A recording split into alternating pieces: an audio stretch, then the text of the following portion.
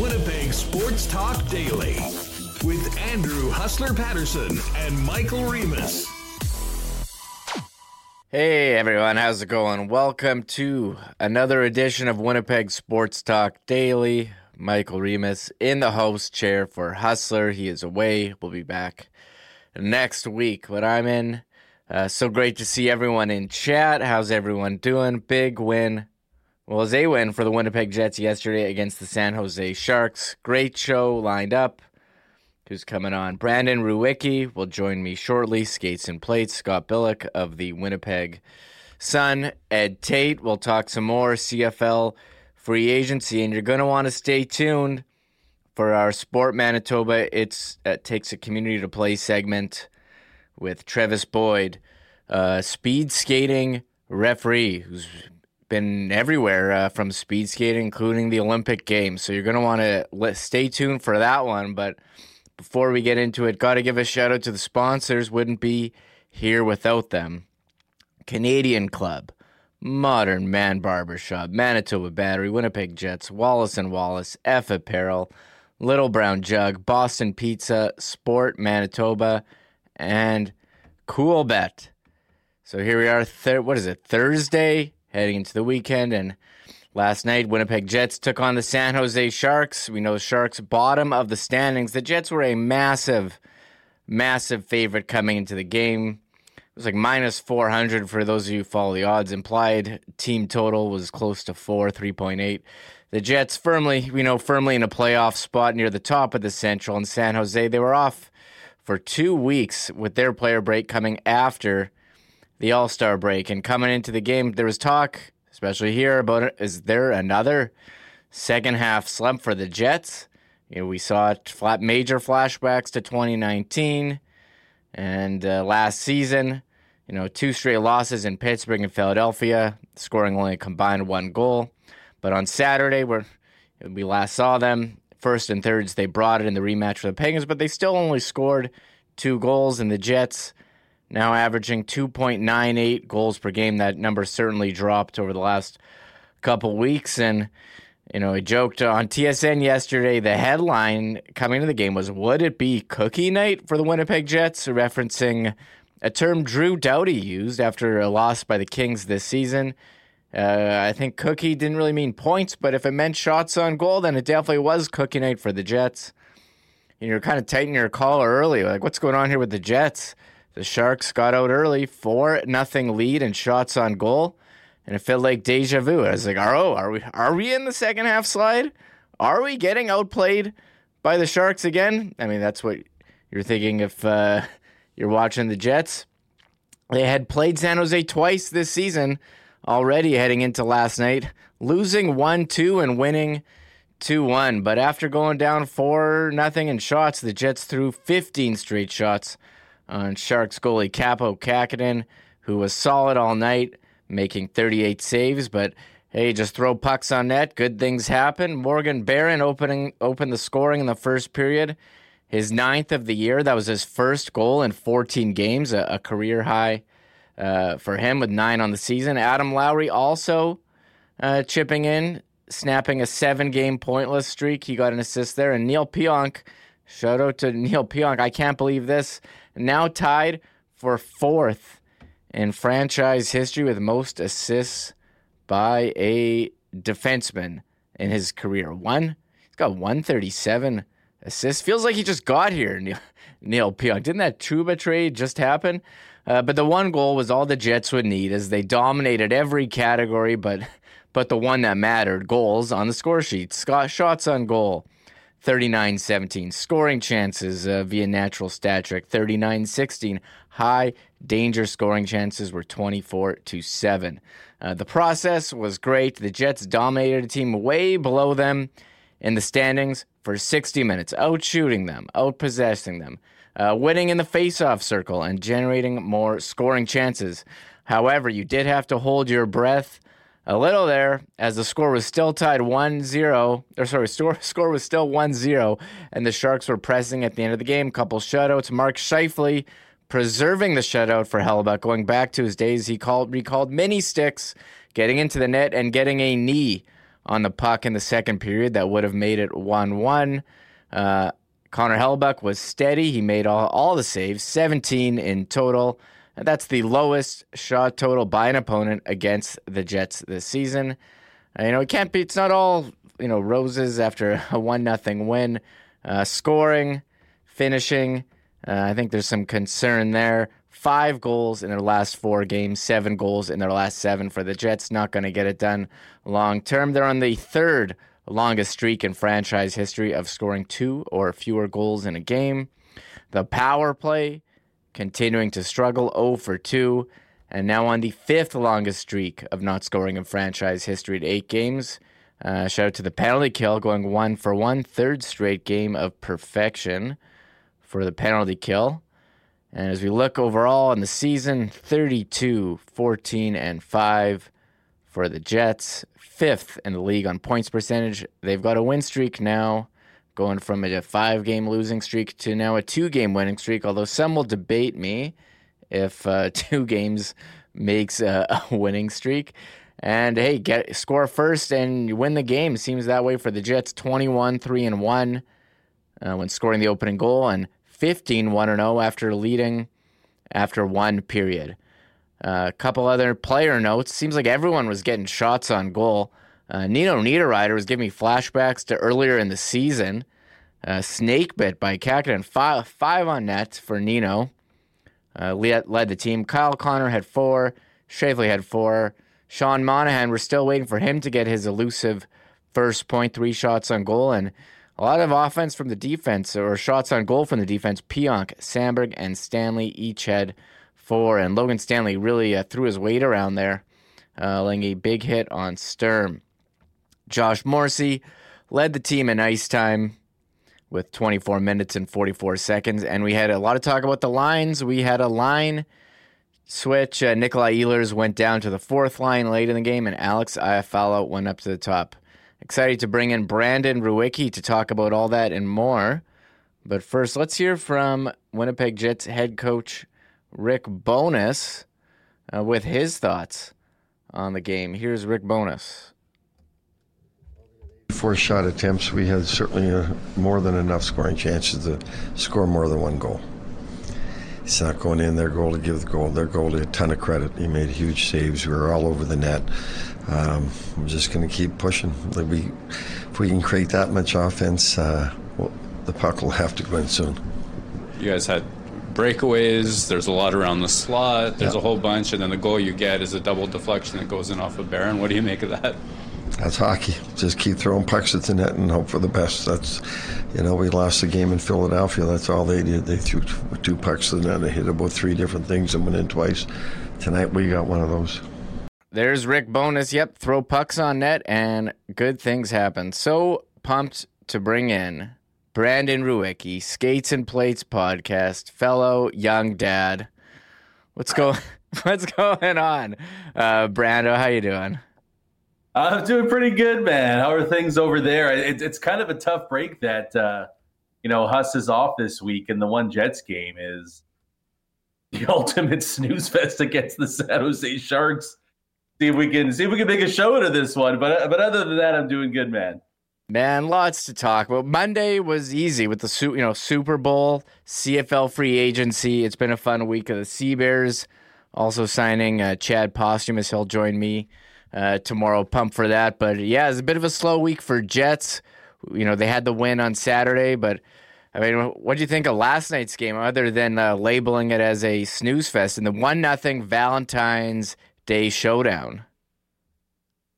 Yeah, it was a tough watch. I mean, it wasn't a very aesthetically pleasing game. I mean, the Sharks at this point, especially without Hurdle and Couture, are basically AHL-ish, right? So there just wasn't a whole lot of talent on the San Jose side.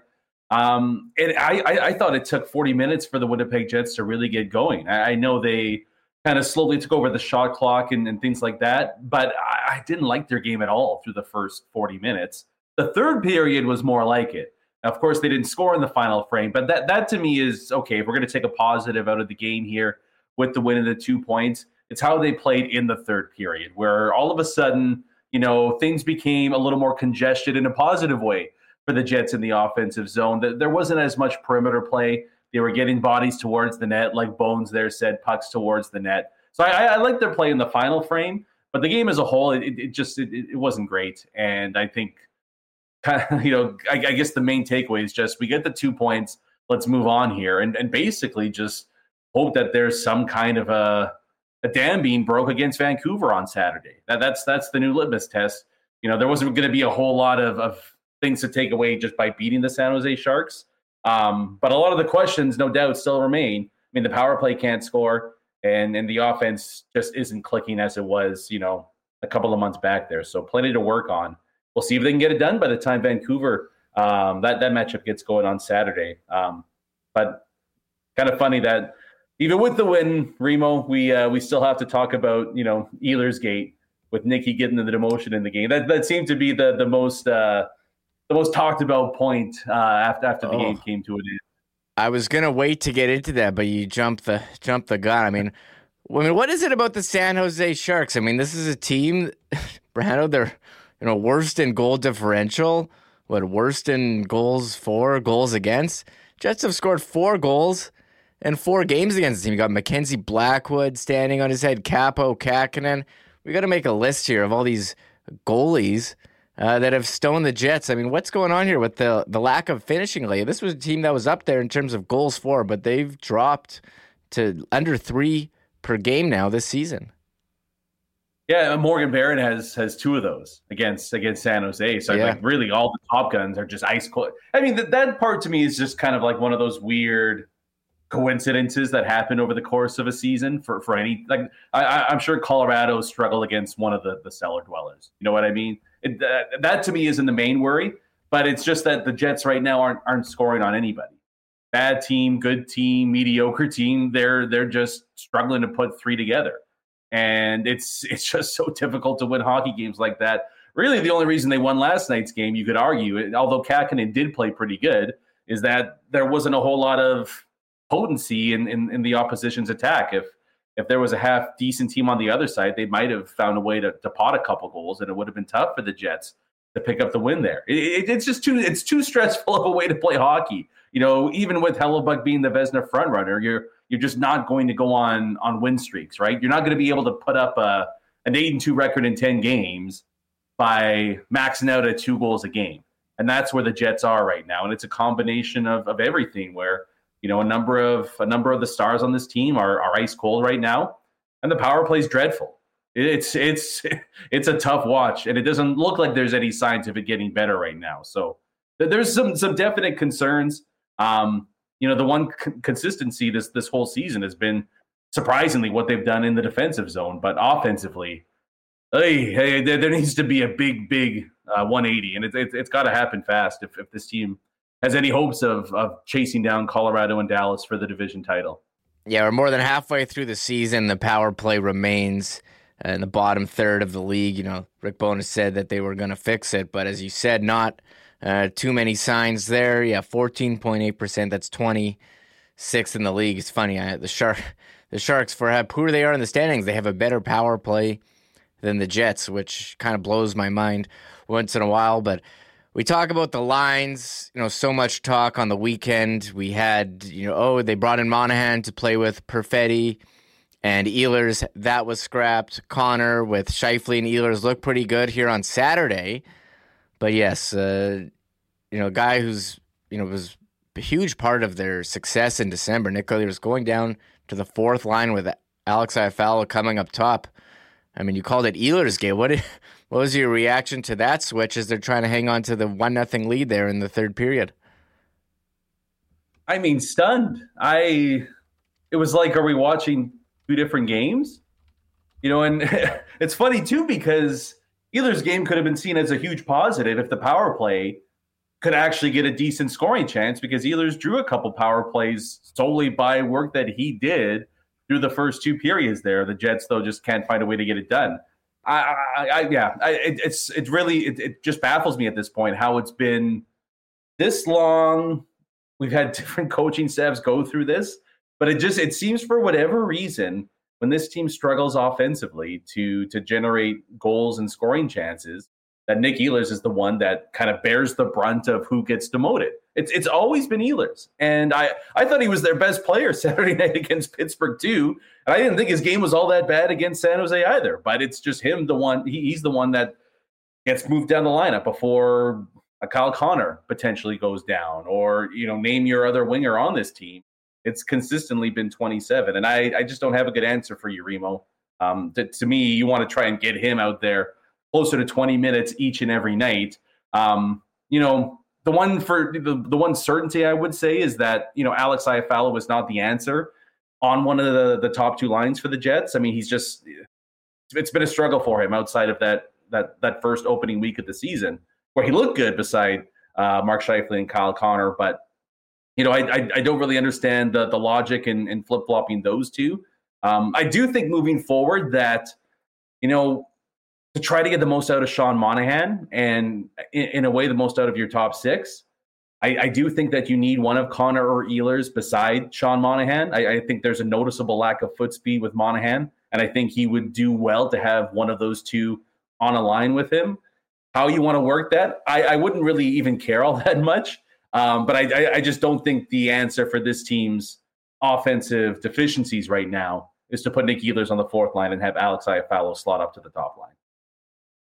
I thought we were kind of past it where, it seemed over the last month, during that win streak, it was established that, okay, Nikolai Ehlers, he's a top-line player, and yeah, maybe he's a bit small or plays in an unconventional style, but you can't argue with the results that he's produced here over the last 5 years with him on the ice. He's more efficient scorer than any other player, and that's points per, 60 minutes, and overall, his points are going to be less because he doesn't get power play one. He doesn't get the ice time, but I think he's shown he's earned it. So I'm curious what they do going forward, but it was a bit surprising considering, it seems like he's established himself here as one of the offensive leaders on this team, and I don't know what more he has to do to convince the coaching staff of that.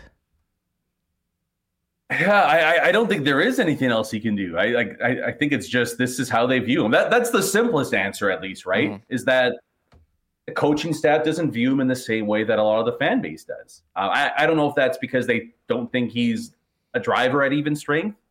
I don't know if it's the play style where it's a little more east-west thrown in there than just pure north-south. Mm-hmm. I don't have a good answer for you. I think even over this stretch, he's been one of their more effective players. So it's confusing to me why this continues to happen. The power play can be a separate argument, but to me, 5-on-5, you got to at the end of each game, Nick Ehlers should be in your top 3 for time on ice 5-on-5. He's just going to help you win more hockey games that way, and I just don't think it's a winning formula to have him below and finish 5th, 6th, 7th in time on ice even strength like he has in way too many games this season.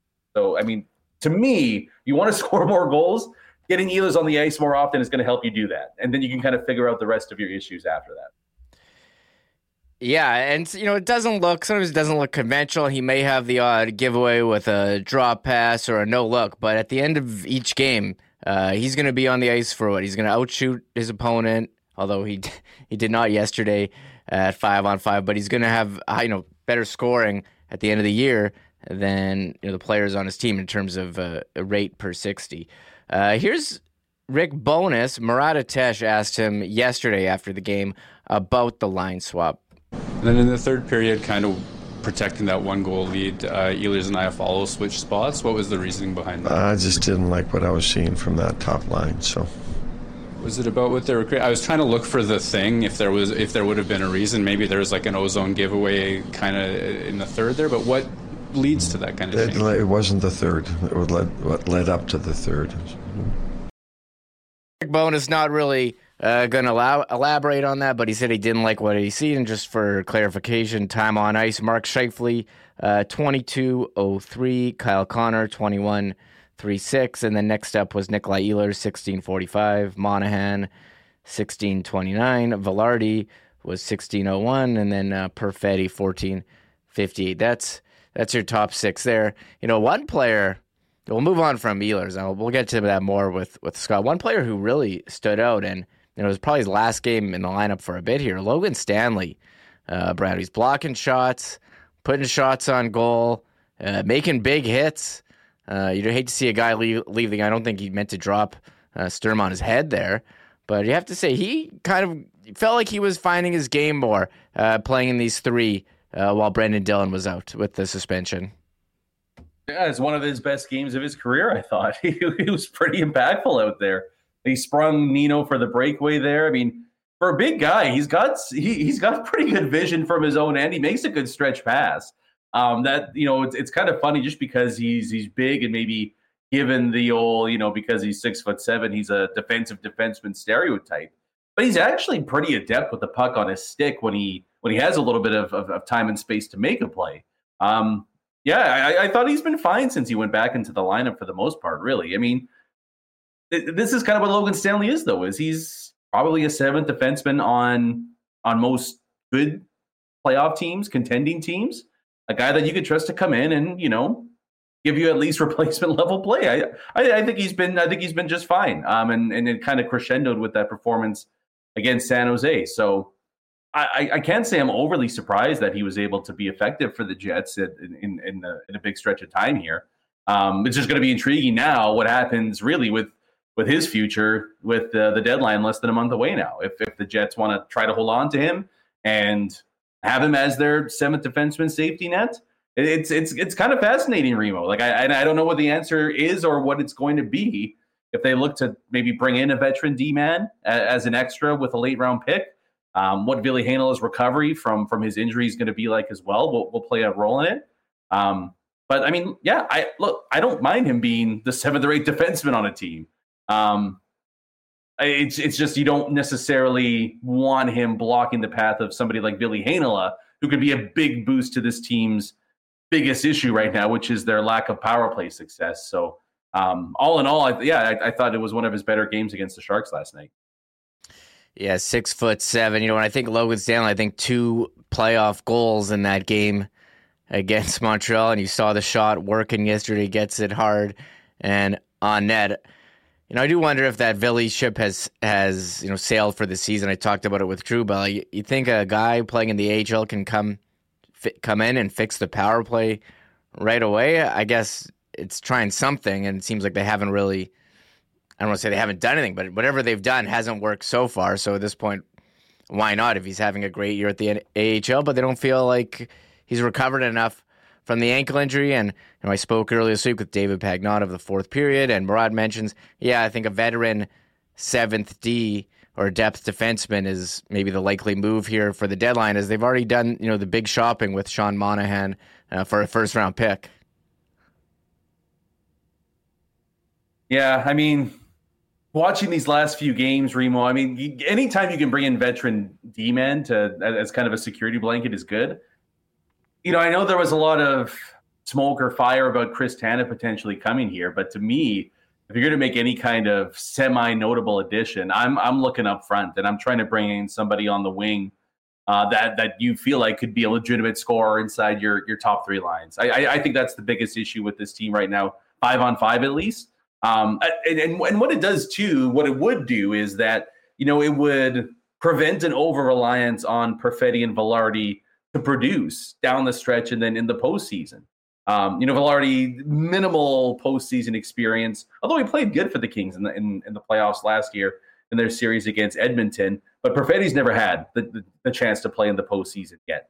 He's really never played this many games in a season as well. So you worry about fatigue maybe setting in down the stretch run. I think looking at somebody out there on the wing to bring in would be a nice addition for this club. And then you have the option of, a Perfetti or a Velarde further down in your lineup to not only give those lines a boost, but if something isn't working, throw those guys up for a game or two and maybe they can give you a little bit of a jolt of, electricity, a little bit of jolt of production there. I just think it gives you a little more options here, and it does feel like it's been a little stale since Monahan came on board, and the production just isn't there right now. I think bringing in another player here that maybe wouldn't cost you, a whole ton, looking in like that second, third round pick range. I think there's enough guys that are going to be available and out there that the Jets can target, and maybe that kind of kickstarts a way to give you some secondary production, and you can load up that top line, maybe with the Scheifele, Ehlers, and Connor, or whatever it might be.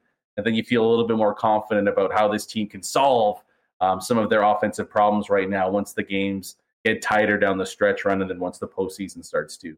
Yeah, 7 goals in the last 7 games.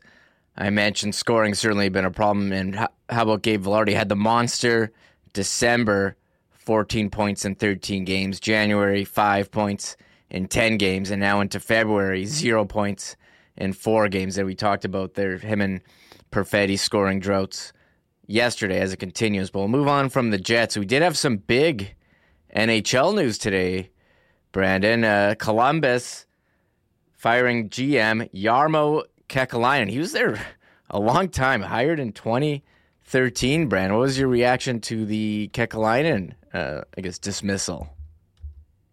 Yeah, probably 4 months too late, to be honest. I'm shocked it didn't happen during the whole Babcock incident before the season got underway. But Columbus is kind of, I don't know if it's quietly, maybe I just feel like that, but Columbus to me has quietly been one of, if not the biggest dumpster fires in the NHL over the past couple of seasons. I'm kind of fascinated to see what they do at the deadline too, Remo, because they've got a few veterans that they signed and brought in over these last 2 seasons with the intention of being a contending team. And they're obviously light years away from that being a possibility, you would imagine, in the near future here. So I wonder what goes on with the Blue Jackets here. But it's hard not to, I mean, there really is no basis for keeping Kekalainen around at this point, because ever since, I mean, really you're looking back at with the departures of Panarin, Bobrovsky, and even Tortorella to an extent, the Blue Jackets just haven't been anywhere near as competitive as they should be, which is a shame because Columbus is a really good hockey market. They just haven't had great teams for a long stretch of time there. But there is a lot of young talent. There's no doubt about that. But you just wonder like what the direction is going to be, moving to this deadline and then in the offseason as well. Like, are you going to pivot again towards leaning on youth and a quote unquote rebuild? Or are you going to try to thread that line between bringing your youth up and then having some veterans to kind of bring them along and try to chase a playoff spot in a tough Eastern Conference? I don't totally know what the answer is there. But this season as a whole has just been the ultimate Murphy's Law season for the Blue Jackets. Like, it's just been a complete disaster outside of Fantilli looking like a star when he's been in the lineup. It really has been just an awful time there. But it does, in a different way, with some Winnipeg ties here, Remo, I believe Chevy's now the second longest tenured GM in hockey. He was behind Kekalainen, and now only Doug Armstrong has been in one spot longer than Chevy. That's correct, and Armstrong does have the Stanley Cup and shoveled it off. Been here since the team returned. Kekalainen hired Brando February 13, 2013, so almost just over 9 years. I forgot a lot of the success that they had. They qualified for the Stanley Cup playoffs 5 times, 2014, 17, 18, 19, and the 2020 bubble where Pierre-Luc Dubois had his coming out party against the Maple Leafs. 4 winningest seasons based on points percentage during that span. And so they had some success early, but the last couple of years, they've had a lot of injuries. Werenski got hurt last year.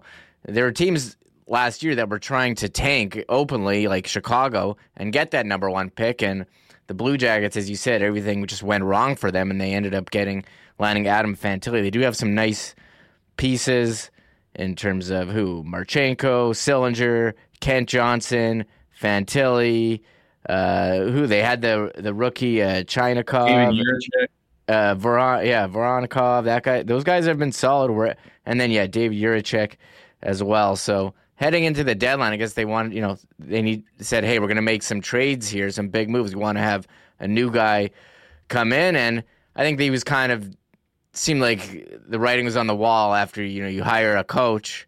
I forget how many coaches that's been for Jarmo, and he doesn't even make it to training camp. I think it was just so much turnover, like firing a coach and the GM at the same time, like right before the start of the season, seems like a bit of a disaster already, and I guess it was. Yeah. I mean, look, if you hire a coach who doesn't make it to one practice, never mind a game or trading, like a practice, they never had a practice with the team. Like to me, that was immediate grounds for dismissal there. So we'll see what happens with the Blue Jackets moving forward. I mean, it's interesting because they, in a way, they kind of got an ideal ownership group. Like you don't really hear a lot about, one, who the Blue Jackets owners are, but you never really hear them speak in public. But they're very, open and okay with essentially just letting the GM and the president of hockey ops just run the show. Like, hey, we'll give you the money. You guys just take care of everything here. And I like I mentioned before, I think it's a sneaky good hockey market as well. I would just like to see them just have some success and a little bit of solidity. Like, let's just go a couple years without any drama in it or anything like that, and see where it takes you there. So, not surprised whatsoever here. It's just the timing that's bizarre to me. But I guess, look, if he's not going to be around next year, you probably don't want that guy running the deadline for you. So, I'm intrigued to see what that means in terms of the direction of the Blue Jackets, at least in the next month or so, in terms of where they want to go with some of the assets that they have, because they do have some guys that they can move and, maybe speed up that rebuild a little bit. Because I know people here in Winnipeg were wondering about the Boone Jenner possibility for a while there. But I mean, there's a few other guys, despite their ineptitude this season, that would draw a pretty penny on the trade market. So see what happens. Yeah, Boone Jenner's got 2 more years after this. He does have an 8-team no trade clause, and I agree. If you're trading or acquiring draft picks, you know he's not going to be here. Well, may as well get someone else. John Davidson taking over.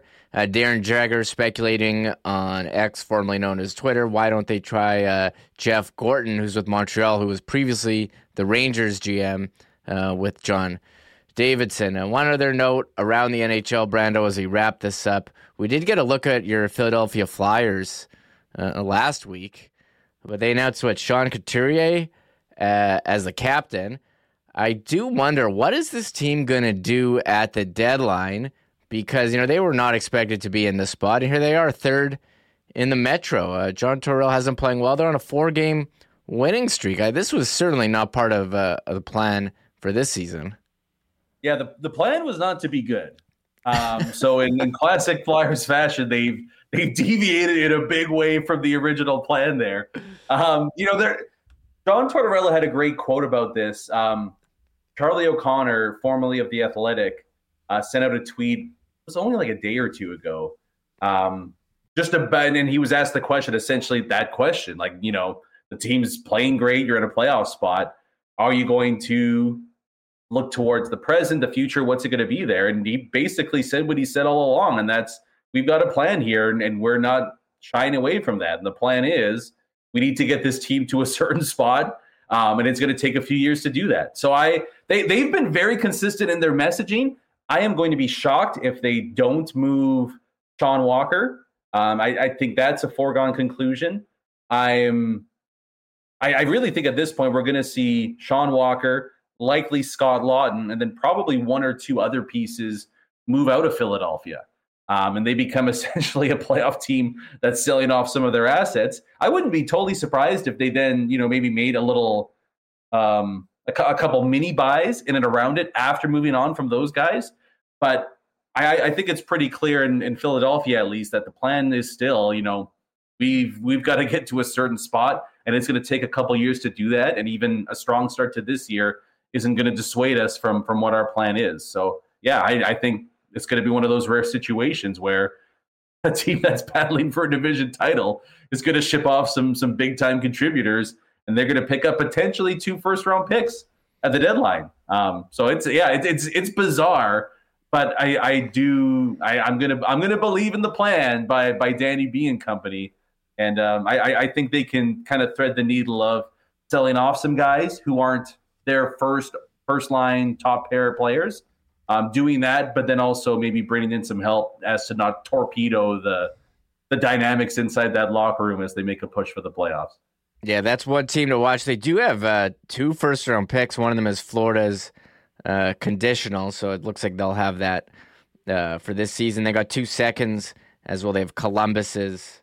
There's some conditions on that one as well. And yeah, Sean Walker's their only UFA after this season. Scott Lawton's name is out there in trade rumors as well. Brandon, thank you so much for coming on. Great to talk to you. We didn't even get to the Super Bowl. I know you probably had some. Do you want to chime in? I'm sure if Hustler was in the chair, he'd be like, man, Mahomes, isn't he just like the best ever? Like, sucks to be another team in the NFL, right? I don't know if you want. Yeah, no, I was thinking about this on Tuesday, I think it was, and I was like, how cool would it be to have a Mahomes, right? Like with one of the teams that you want. Like imagine the Jets having a Mahomes. Like it sounds like the coolest thing ever. Where it's like doesn't matter what's going on in the game, but we'll find a way. Don't worry. That would be neat. So it'd be cool if one of the teams I follow across all the sports would get somebody like that in the mix. But I mean, yeah, he's a legend. There's no other way to put it. What's also crazy to me is just, especially with big games like the Super Bowl, and really what happens is they're legacy makers, both positively and negatively. But it's crazy how close both the Chiefs-Niners Super Bowls were. Like Kyle Shanahan in a lot of circles is viewed like you can never win with this coach. Like he makes the wrong mistakes. He can't do this, can't do that. But it's just one or two plays or one or two instances here or there that really like it very just as easily could have been the 49ers winning 2 Super Bowls in these last 5 years, but instead it's Kansas City winning 3 and 5. So like it just stuff like that. It always kind of fascinates me. But yeah, Mahomes, that'd be nice. It'd be nice to have somebody like that. So we'll see. Maybe that could happen in one of my teams. I'm probably not going to be with the Flyers, but I don't know. We'll see what happens there. But yeah, I mean, he really is like sports Thanos. Like it's just inevitable that ultimately he's going to make the play that wins the game.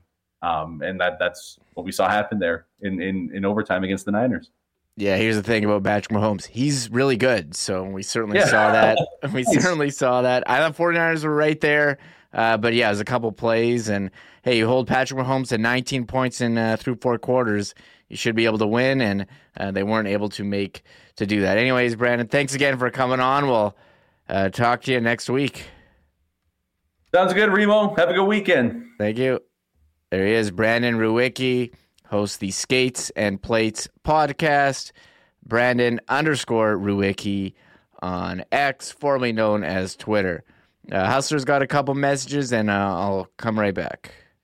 Hey, gang, if you want to clean it up a little bit and get looking good, you got to head over to our friends at Modern Man Barber Shops with 8 locations conveniently located throughout Winnipeg, including the newest locations on Pembina Highway or Plessis Road. Modern Man has you covered with a variety of grooming services, including haircuts, beard shaping, shaves, color services, and more.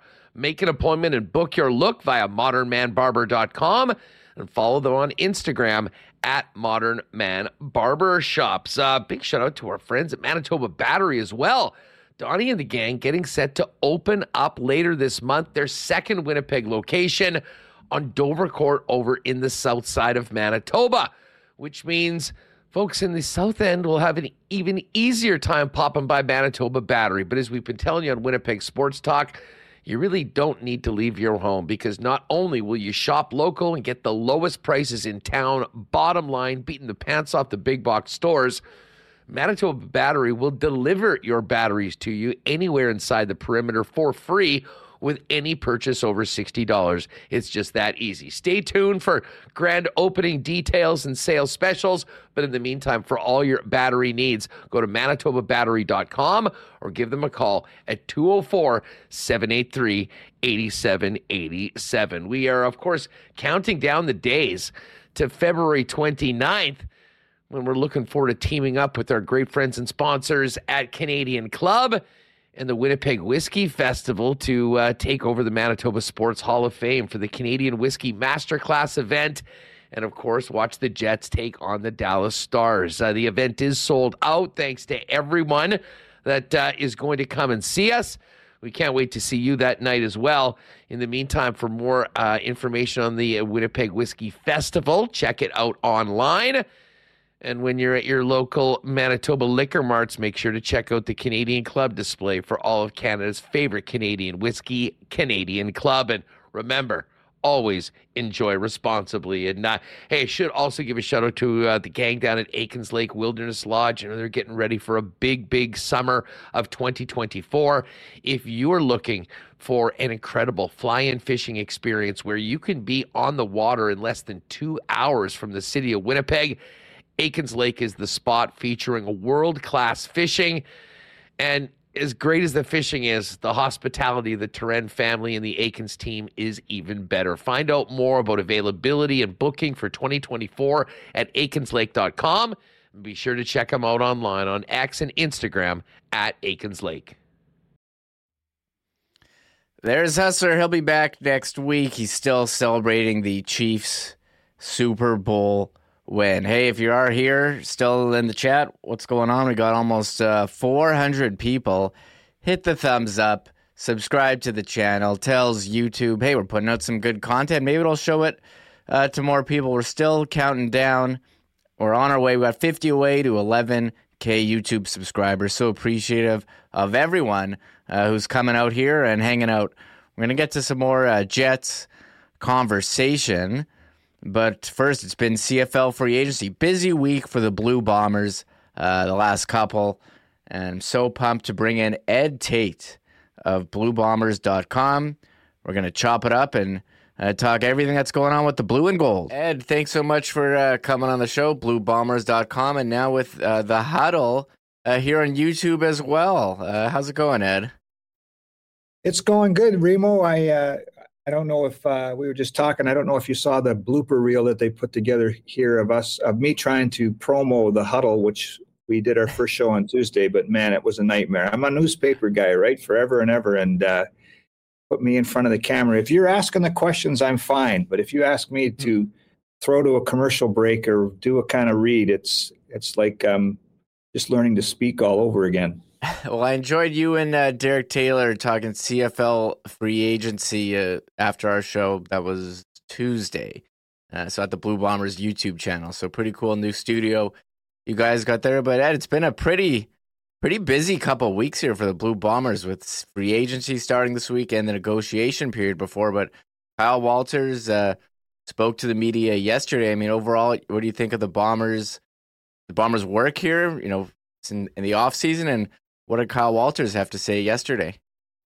Yeah, you know, I know a lot of people, you kind of live in the moment when free agency starts, I think. And I know a lot of people are disappointed that a couple of fan favorites like Jamarcus Hardrick has gone to Saskatchewan and Rashid Bailey hasn't signed with anybody yet. But Kyle Walters said yesterday he's not coming back. And there's going to be change every year. But I think when you start to look at the Bombers and their work in the offseason, you have to take a step back and look at the whole offseason, because when the season ended after the loss to Montreal in the Grey Cup, there were 33 names on the pending free agent list, and they really chipped away at that in December, January, and the first part of February and got a lot of work done. And then the team was pretty quiet. It was quiet on the first day of free agency because they had spent their money working to keep as much of this core intact. And that's why last week's news, when you sign Brady Oliveira, Dalton Schoen, and Brandon Alexander were the three big ones. When you get all those guys back, I think that's the part of where the Bombers should be graded on is how many players they retained from a team that's been to 4 straight Grey Cups. And so I think they did a good job. I think Kyle spoke a bit about that yesterday, Remo, when he said, you know, it's always tough to lose players, and Jackson Jeffcoat's another one who retired. But there's going to be change. That's just the nature of pro sports, and especially in the Canadian Football League.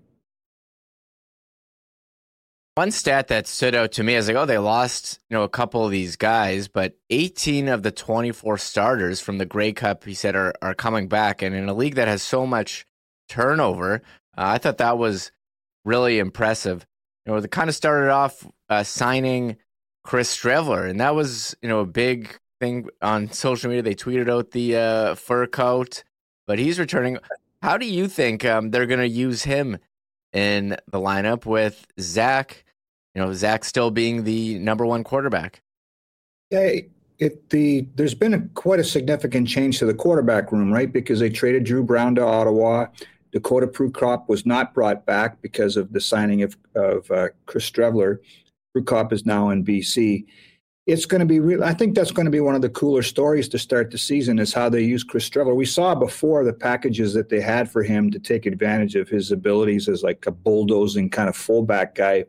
He's not just diving forward for, a yard and a half, 2 yards in short yardage. He's threatening the edge, and, he can throw. I'm really intrigued to see how his quarterback skills might have improved with his time in the NFL and come back. So he would be the clear-cut number 2. And then they've signed a couple of intriguing prospects, and Eric Berrier is one of them. He played at Eastern Washington, same school that produced Vernon Adams Jr., Bo Levi Mitchell, and Matt Nichols. So he's got great credentials. So how they use Streveler in season will be interesting, but it will also be interesting to see who takes that third quarterback spot. They might be signing some more guys before camp starts, but they've got an interesting collection of guys already there to work behind Zach and work with Zach Collaros.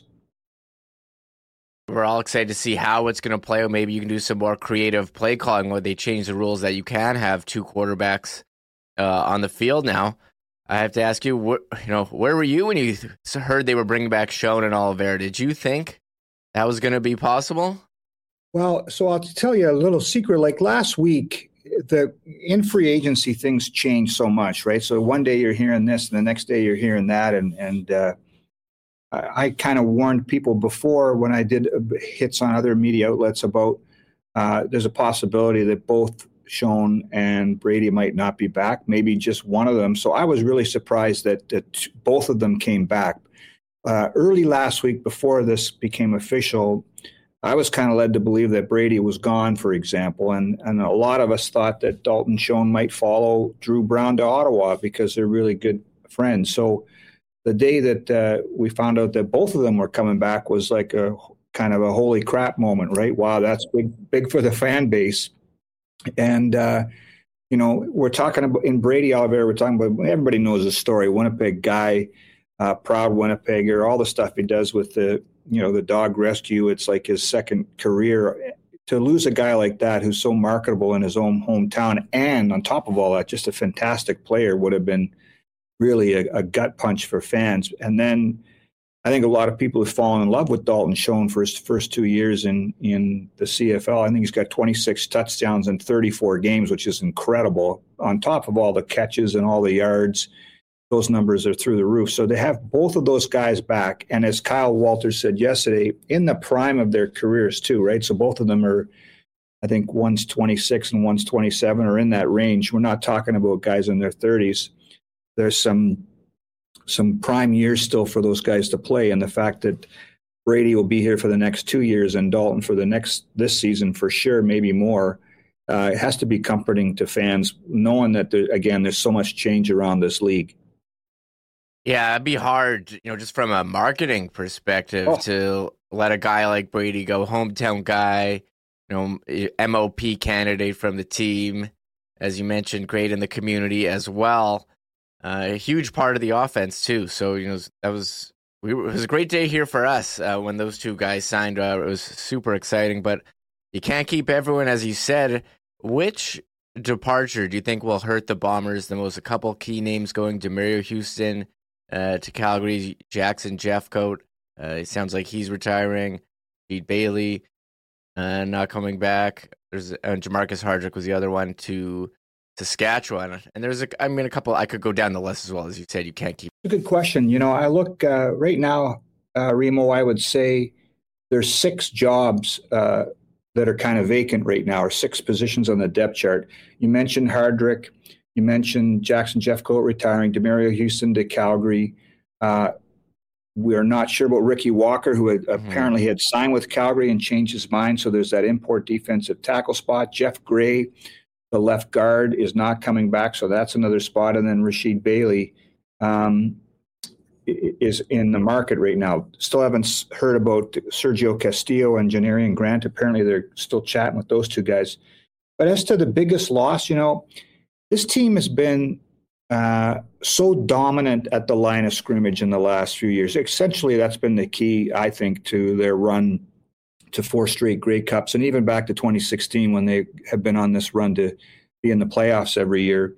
And so when you take a Hardrick out of the equation, a Jeff Gray out of the equation, and Ricky Walker, Jackson Jeffcoat, that's tough, right? I do think they like what they have in Liam Dobson and Tuilei to replace Gray at guard. It's not easy to find tackles, man. We've seen that across all levels of football. Finding big, giant men who can move their feet and keep people out of the backfield, keep your quarterback clean, has really been tough. So that's going to be an interesting one. I think they're confident that they can fill some of the other spots. Miles Fox showed some flashes last year at defensive tackle. And then another thing that came up yesterday in Kyle's discussions with us and the media was that Terrell Ford is coming back, and so he might be a candidate to replace Demario Houston at corner. And plus, he's Canadian, so it gives him a little bit more roster flexibility too. Oh, yeah, that was an interesting one as well. And yeah, Winston Rose, a guy not coming back. One name you mentioned, Liam Dobson, drafted 3rd overall in 2021. I remember when he was picked, I think you came on with us and mentioned a video where he was dunking a basketball listed at 6'3", 330 at the time. I mean, is he ready to make the jump to be a full-time starter? Yeah, I think him or Tui would be the prime candidates there. And the draft is apparently really deep at offensive lineman. I'm not sure you can draft a guy and expect him to start right away, but I don't think depth's going to be a concern. The Dobson thing, when they drafted him, he was at Maine at the time. He ended up finishing his last year at Texas State, and he was dunking a basketball. And the Athletic has a college writer, and they do an annual freaks list. They call it the best kind of athletes. And Liam Dobson was on that list. He's a weird dude. He's a funny dude, man. He makes you laugh. I did a story with him last year during training camp. So he's Canadian from Ottawa, I believe, and he went to a prep school in the States. And everybody there is teasing him about being Canadian. And so he wanted to show his Canadian pride. He took a heat gun and heated up a toonie and then pressed it on his arm to try to tattoo himself, thinking that the image of the toonie would show up on his forearm. And all it is now is just this pink blob of scarred tissue on his arm. He's a funny man. He's a funny guy, man. He pounds energy drinks like their Diet Pepsis or water, and he makes me laugh. He's quite the character. So if he becomes a starter and we're talking to him more, you guys will not be bored because he's a funny, funny man. Yeah. Also interested to hear what you mentioned. Tyrell Ford as a brother of Trey Ford, and he just spent some time in the NFL, and he's done that, and he's now making his way back here. What do you expect from him? Or what do you know about him in the last year or so? Yeah, so when he was here for the Bombers drafted him high. His brother Trey went to Edmonton in the first round. I think Terrell went in the second round. I'm sorry for not knowing that off the top of my head. He came in, a Canadian kid, just exceptional athletic skills. And he, was on the team, on the practice roster, dressed for some games in 2022. Started a game at the end of the year when they had locked up the first place in the division, and they empty their bench a little bit to get some guys some looks, and started at corner and looked really, really good. The Packers signed him not just based on that film from Winnipeg, but what he had done here. But he had tested so well coming out of college, just like his brother. They wanted to take another look at him, so they brought him into camp last year. He survived training camp with the Packers and then got cut, and then wanted to wait to see if another NFL opportunity might pop up for him. But and Kyle Walters spoke about this yesterday, with Winston Rose gone, Jamal Parker's back at the one corner spot, he can move inside. But now when you start to talk to prospective free agents, or you try to convince Terrell Ford to come back, his path to starting isn't blocked the way it once was, because Demario Houston has left. Winston Rose has moved on, as you said. So I think there's a real good opportunity for Terrell Ford to challenge for a starting spot, not just to get on the team like he did as a rookie, but to really, really push for work in the starting 12 on defense. Yeah, I remember last year, Kyle Walters was talking about how well that he had tested, that he was getting the NFL looks, and we're all surprised that Dalton Schoen wasn't, but we're happy that he's back in Winnipeg. You look around the league after this free agent period, Bombers one of the few the team, they haven't signed anyone from any other team, but other teams making a lot of moves. Which team has stood out to you so far early on in free agency? Yeah, I'll get to that in a sec. You're right about the Bombers not doing much, and I think what happens now is after you spend your money, you have to turn to your scouting department to find some help, right? This team has done a real good job of finding help. So I think that's where we're at right now. And it's not sexy when the free agent market opens and you don't sign somebody, but it doesn't mean that you're not going to fill the void with more new young Dalton Schoens or D. Alford or whoever. There's a lot of work that the scouting department has done in the past, been pretty impressive. As to who stood out around the league, everybody's done something, right? I mean, Ottawa had to fix their roster, and so them getting Drew Brown was a big push. But they made a lot of moves around the rest of their lineup. Dominic Rhymes improves, gives them a receiving threat. They've done a good job on their line of scrimmage. The team that jumps out to me, and I'm sure it's going to rankle some people here, but Saskatchewan's done an excellent job, and I think it's kind of the Corey Mace effect. They hire a guy who's kind of the promising new, coordinator to head coach. And he's got obvious leadership skills, and people seem to be flocking there and want to play for him. They've done a really good job of fixing the holes in their roster. And plus, they're going to have a healthy Trevor Harris to start the season. Saskatchewan's got dramatically better. So everybody's done something. I like what the Bombers have quietly done to keep their team. Saskatchewan's jumped out to me, Ottawa too, but every team in this league took advantage of the free agent, the negotiating window, and then free agent market opening to improve themselves. Yeah, we'll have to see how it goes. Saskatchewan certainly intriguing, but when you bring so many new players, can they gel right away? And yeah, you mentioned Tyrell Ford. He was a second-round pick, and bringing up, it was a couple years ago, they had that mini camp where they brought in like 30-plus DBs, and you mentioned they found, D. Alford, was Dietrich Nichols in there too. Big plans for another DB summit down south for the scouting staff. I don't know if you're in part of those meetings even. Well, if they're having a camp in Florida or something, I'd sign up for that, but nothing right now. Danny McManus, Ted Kavaya, and Cyril Penn have done such a really good job, and it kind of gets under the radar. Every year, not every year, but a lot of years there's changes in management. New GMs get jobs, and I'm shocked sometimes that Danny McManus and Ted Kavaya in particular don't get more love around the league because, the Bombers have been good here for a long time, and it's that talent pool that these guys keep finding and the way this team drafts. People are, you always say it in sports that everybody's replaceable, but when you replace, a D. Alford with an Evan Holm, for example, who was a West Division All-Star last year, when you drafted Terrell Ford and now maybe can start at corner, that says something about this work that this team has done. Dalton Schoen, I can go through the lineup and give you a pile of names of guys that this group has found. And every team does it, but this team has found guys that can fit into a winning organization and fit well. And so kudos to those guys. I'm surprised they're still working for the Bombers, to be honest. They're too good at what they do. Yeah, it was November 28th, 23, or November of last year, it was announced they all signed 2-year extensions. And on our show, we were crossing our fingers like, how are they going to keep all these guys? And it seems like they've done a great job keeping the front office, and majority of the starters from the Grey Cup. Before we wrap up here, I wanted to ask you about a couple Bombers legends passing away yesterday, Kenny Payne and Jerry James. I know you had some in-depth stuff at bluebombers.com, but what can you say about those two legends? Yeah, well, legends is the right word, Remo. Both guys in the club's Ring of Honor, both in the Canadian Football Hall of Fame. I got to interview them and know them a little bit, but I'm not as old that I can say that I watched those guys play in the 50s and 60s and been around for a bit, but not that long. But the thing that's interesting is that when you talk about Kenny Payne, everybody that, when his name comes up, they just talk about his leadership, his athleticism, and what he did during those glory days in the late 50s and 60s. But then just the person he was, he and his family decided to stay in Winnipeg, and he was my dad's favorite player, for example, and everyone just adored him, just a class individual. And then the Jerry James story is pretty remarkable.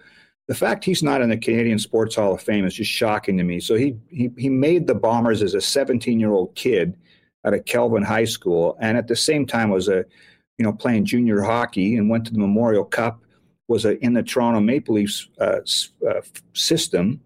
And after playing for the Bombers, gets called up in his first game as a Maple Leaf is in the Montreal Forum on their top line. He ends up playing about 150 games in the NHL. He's the only guy to play in the Stanley Cup and the Grey Cup in the same year, was a 2-time winner of the Most Outstanding Canadian Player Award in this league. Just both of them incredible credentials, and the impact they left on this town and this franchise is pretty impressive. Both part of 4 Grey Cups there, right, in the 50s and 60s, and I couldn't believe that Jerry James had set the record for rushing touchdowns in a season by a Canadian, and it wasn't broken until the year 2000. That's some serious length of time for a record to stand. But here, Ed, we're wrapping up free agency week. So what's next for you and the Bombers? Just waiting for Castillo and Janarian Grant, or how are you going to be spending the next couple weeks here? Yeah, it will be interesting to see what happens. We asked Kyle Walters yesterday about, once the dust kind of settles on the first day of free agency, will you circle back at maybe some names that are still on the list? And he said, we have no money. So I think they're saving a little bit of their pot for trying to get Sergio and Janarian back. So it might be quiet on the Bomber front for a little bit. Valor training camp starts next week, so that's going to keep me a bit busy. But it's never boring around here. We'll see what's going to happen. Draft's coming up. The Combine's in Winnipeg in March, and it's going to be at the Soccer Federation complex on Leela in the north end of town. So if fans want to go to that. So it's always busy. It's good to be busy, and this team keeps you that way. So much for taking the time to join me here today. Appreciate it. Hopefully we can catch up again, I'm sure, before the start of the season. Absolutely. Thanks, Remo. Appreciate it.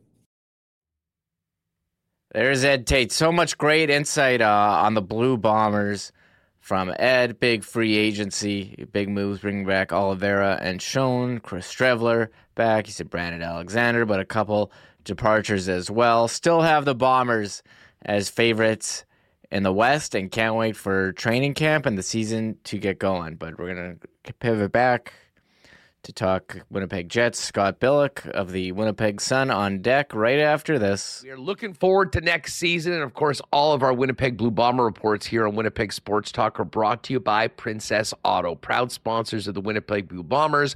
And now welcoming Bomber fans to Princess Auto Stadium for next season's Winnipeg Blue Bomber year. Of course, a new 10-year deal announced earlier this year.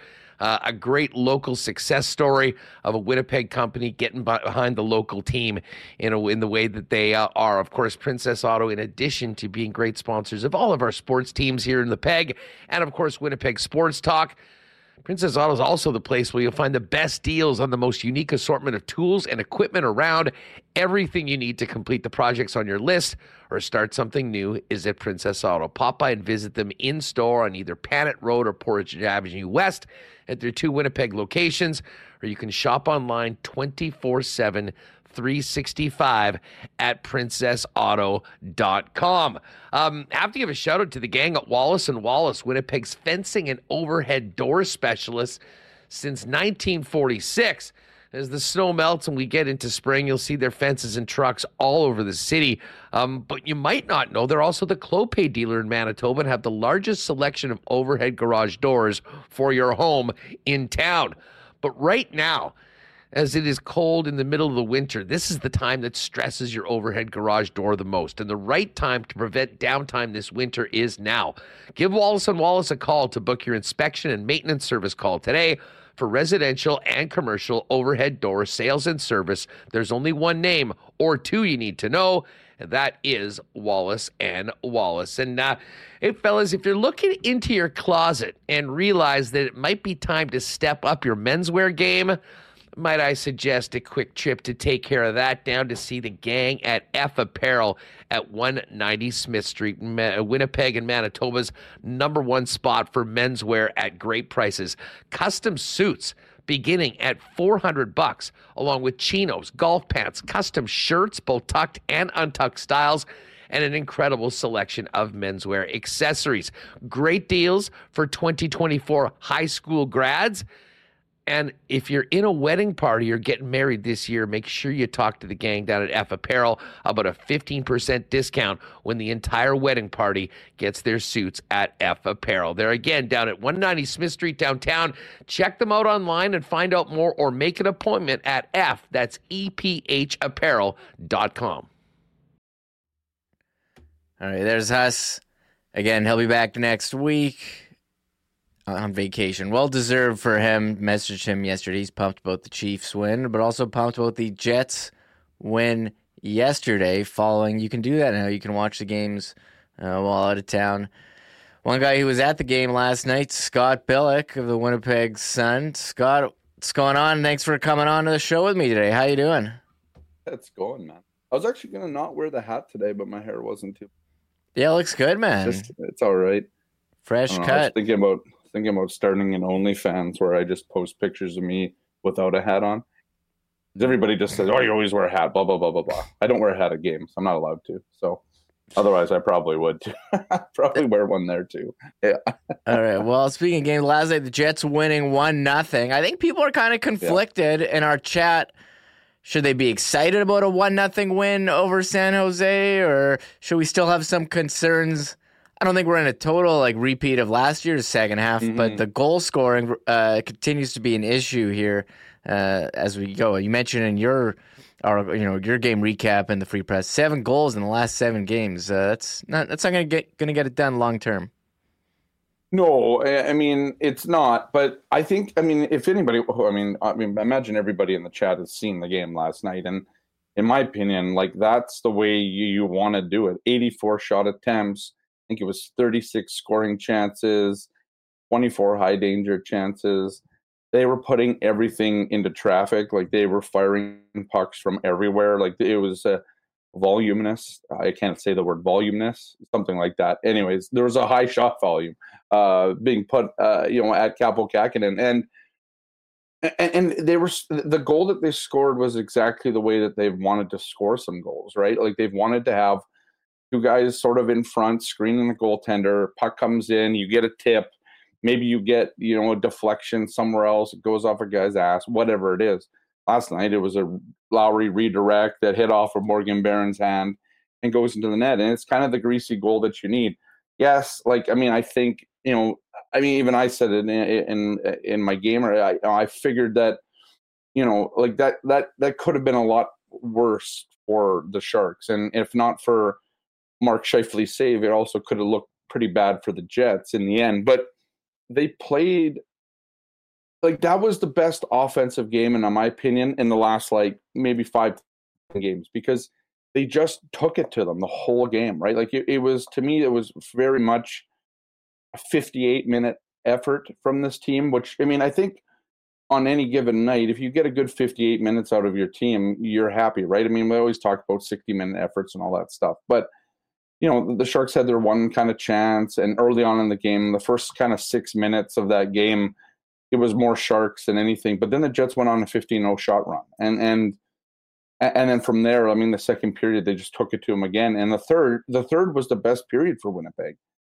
And people are gonna say, "Oh, the Sharks and all that," and it's it's one of those, they should beat that team and whatever. Well, 1, they did beat the team. 2, I just think they got back to. And this team has talked about it quite a bit, but they've talked a lot about having these good feelings, right? They've talked a lot about getting back to feeling good. And I think the way that they scored that goal, I think the worst thing, and I wrote this in my analysis piece, my nose is so itchy. I wrote this in my analysis piece. But I said, the biggest mistake the Jets could make is kind of being too frustrated that they didn't score more goals, because I think if they do that against Vancouver, they're going to have a really good time, probably because you're going to spend so much time in the offensive zone. So yeah, I wouldn't be upset. I think if you're a fan, you're okay, well, it would have been nice to see more goals. But the way that the Jets played that game, I thought it was played really well. And so at the end of the day, I think because you're kind of mired in 7 goals in their last 7 games, I think it's 13 now, in their last 11, you're kind of okay, well, the famine's sort of still there for the team. But you play like you did last night, that team's going to win a lot of games, and they're going to score a lot of goals. And Yeah, I mean, it is a bit perplexing, right? It's a little perplexing that this team, with the shooting talent that they have, isn't finding the back of the net. But there was some really good chances last night, and I think it's just kind of bearing down and putting a couple of those in the net and going from there. So, yeah, I mean, I'm not overly worried about them not putting up 7 last night, because I think the possibility was there, and in the end, I mean, Scheifele's save aside, the Sharks really didn't have much of a chance in that game. If you want to look at expected goals, 3.92 for the Jets on Money Puck. The deserve to win-o-meter, which is always correct, has the Jets at 89%. Which I think is their highest game this year, because I think the last one, I don't remember which game it was. It might have been the Columbus game, though, 5-0 game where they won.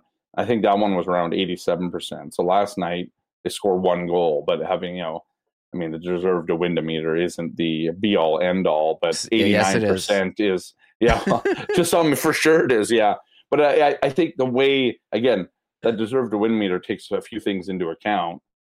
And, to me, it was complete domination. I think expected goals, like the percentages, was basically 80-20 for the Jets. So, I mean, I look at that game and just utter domination by the Jets, and they just couldn't put a few in. There you go. There is 89%. You look at the scoring chances. I mean, the Jets are getting all theirs here in that great area in front of the net. I mean, Nino Niederreiter totally snake bit there. I mean, flashbacks to early in the season.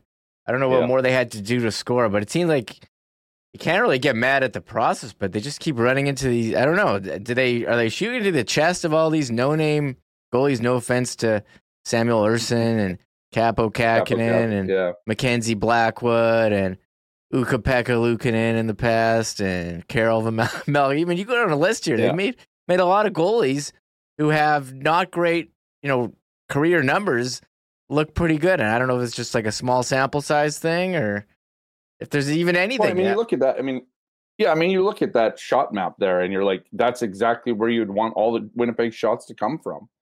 And so, I mean, you think back to the breakaway for Niederreiter when he's in alone there and he tries to go backhand and Kakinen just makes a nice sprawling save. Like, I mean, some nights you're going to get goalied. And I think the problem is Jets fans are sort of sick of hearing that their team's getting goalied, right? Over and over again. But they found a way to win that game. They got a good, greasy goal. And the third period was an absolute clinic by the Jets in shutting down the other team, right? I don't think, I can't remember what the shots were. I think it might have been 16-8 maybe in that. It was 8-5 in that period.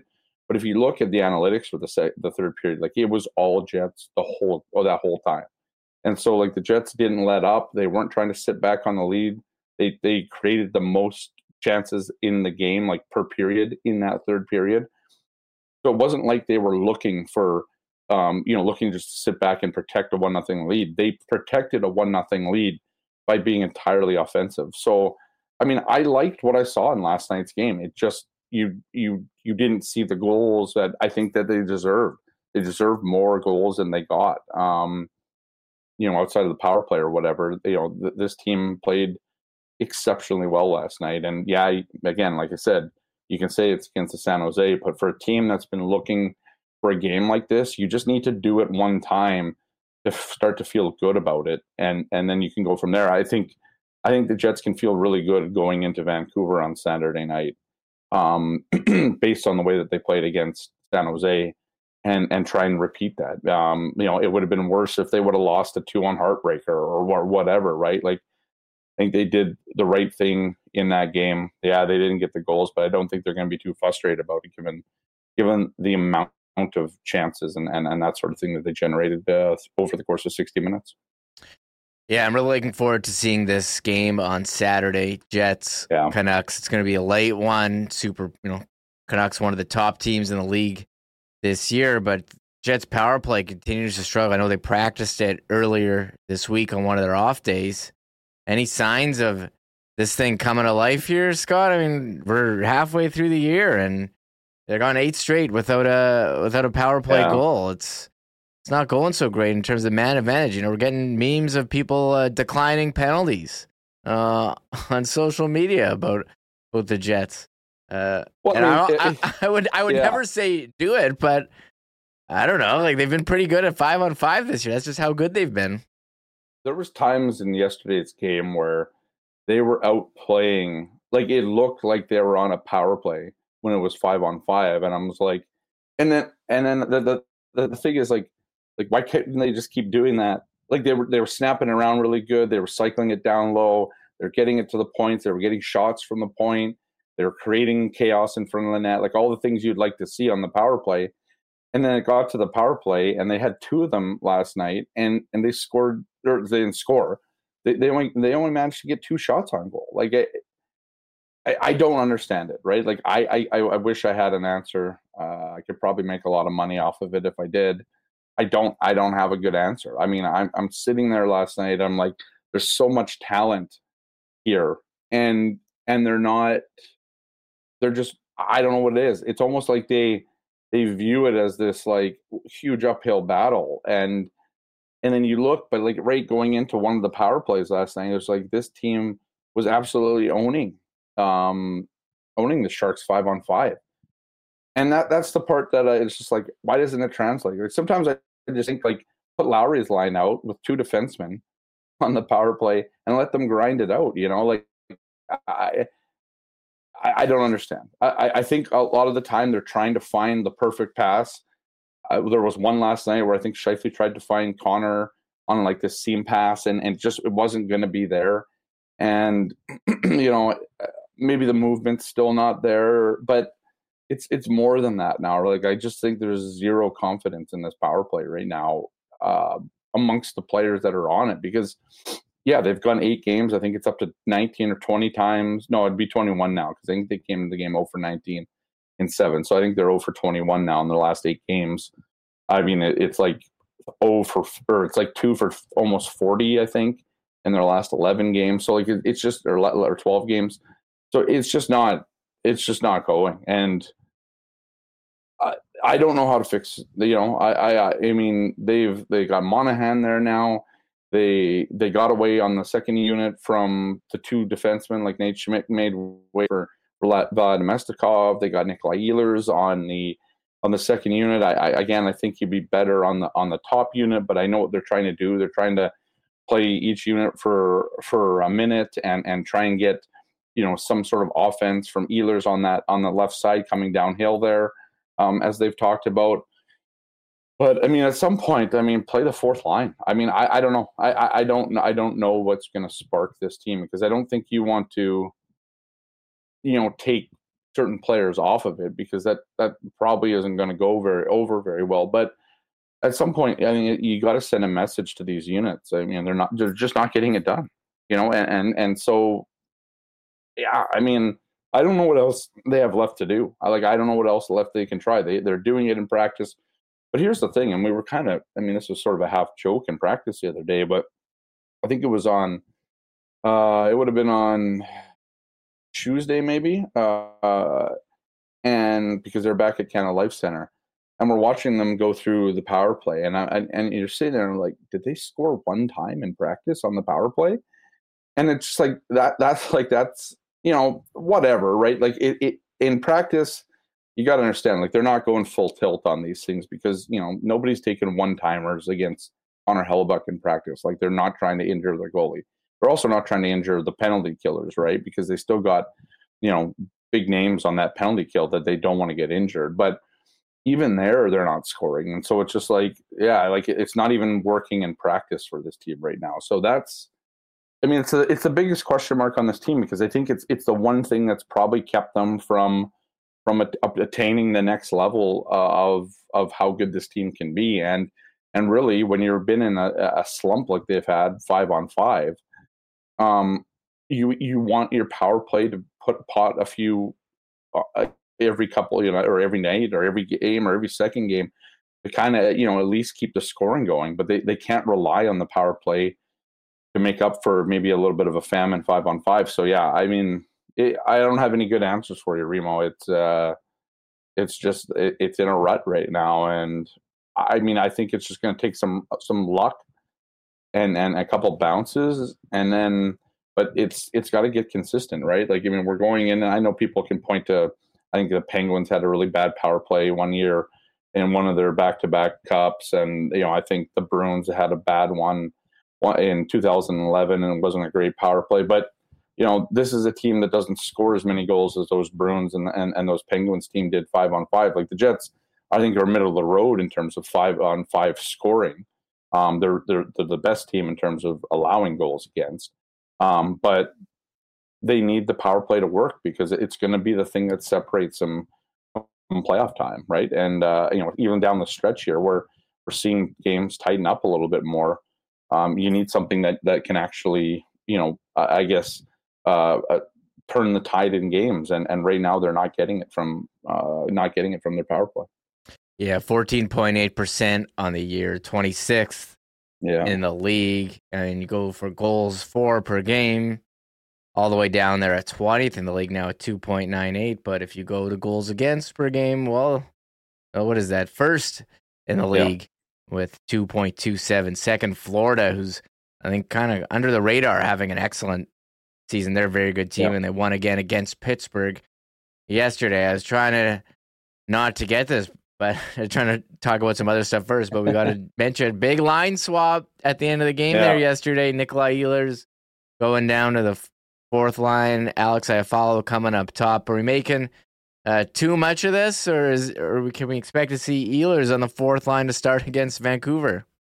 No, I don't think so. And I think this is probably getting, this is a little mountain of a molehill sort of thing. And I wrote that in my analysis piece that you can read at winnipegsun.com. Shameless plug. But yeah, I mean, I think, you looked at, if you look at the stats, like the analytics from yesterday, and I pulled them up here before I came on and I had them going, and you just look at the way. So this is a team that was protecting a 1-goal lead. They made the switch to Alex Iafallo with Scheifele and Connor, moving Ehlers down. That line played 4:18 in the game for the remainder of that, like 5-on-5 time. I think they made it around the 16-minute mark, the 15-minute. It was right after, the 14-minute mark, like 6 minutes into the third period, right after the first TV timeout. That's the first time Iafallo came out with top line. That line wasn't great. In terms of, I think it was 13-13 in terms of shot attempts against with Ehlers on it. They were 10-1 in favor of shot attempts for and against with Iafallo on it. I think it was a tactical move. Ehlers was the only player last night, and I look at the stat, and if the chat's going wild right now, I'm not saying that Nikolai Ehlers should be anywhere but the top line, because I believe that he should be at the top line. But if you look at that game last night in a vacuum, you see that Ehlers is the only player on the team, I think, that had, and I looked at it last night, they did some stat updating this morning, but he was the only player that was below 50% in terms of in the shot share. He was the only player that was getting outshot on the night. And so in a game that was so lopsided, like, I think they saw how Ehlers' game was playing, and he looked fast in the first period, I thought, but there was a couple giveaways in that game, and I think I don't want to speculate, but I think there might just be a time where in a game when it's a 1-0 game and you are sure trying to find that second goal, but at the same time, you're also trying to defend a lead. I'm just not sure that there's the trust there between coach and player right now, between Bowness and Ehlers, to not make that giveaway at a, inopportune time or at any time that might lead to a tying goal. Right. So to me, that's where it was. Now, I didn't think that the fourth line played very well with Ehlers on it either. It's just that's not the way that fourth line is going to play. Ehlers is too fast for Nemestikov. Well, maybe not for Nemestikov, but it's just not that line's just not going to work the way that I think. Well, it barely played, is what we'll say, down the stretch there. So, but I think at the end of the day, that top line, the change that they made in the minutes that they played Scheifele's line to end the game. It did what they wanted to do, which was limit shots, and they only had one attempt against in the final, 60 or 14 minutes or so that was left in the game. And so I look at that and I'm like, yeah, I mean, it's hard to argue with it when the stats, and again, in a vacuum, in a game, in one game, which was last night's game, it's hard to argue the results of it because they held on to the lead. They played really well. The top line with Iafallo did its job defensively, and the Jets, won 1-0. And so I don't think you're going to go into Saturday's game in Vancouver and see Nikolai Ehlers on the fourth line. I mean, I think it's just one of the things that Paul Maurice, this is a bit of a side tangent. A lot of people would get upset that Paul Maurice would just kind of stick with it, and you needed a change kind of mid-game, but it would just never come, right? They would never move either Wheeler off the line or Connor down or whatever. They would just keep letting it happen, right? Bowness isn't like that. Bowness has been a coach who mid-game, he very much likes to move and shuffle the deck if something's not working, right? I think that's something that fans wanted from Paul Maurice, but they never really got it. Now you get it in the game, but because it's Nikolai Ehlers, you're like, well, this guy's so good. I mean, you look at this guy's points per minute, or points per 60, and it's either the top on the Jets or like second, I think, right now.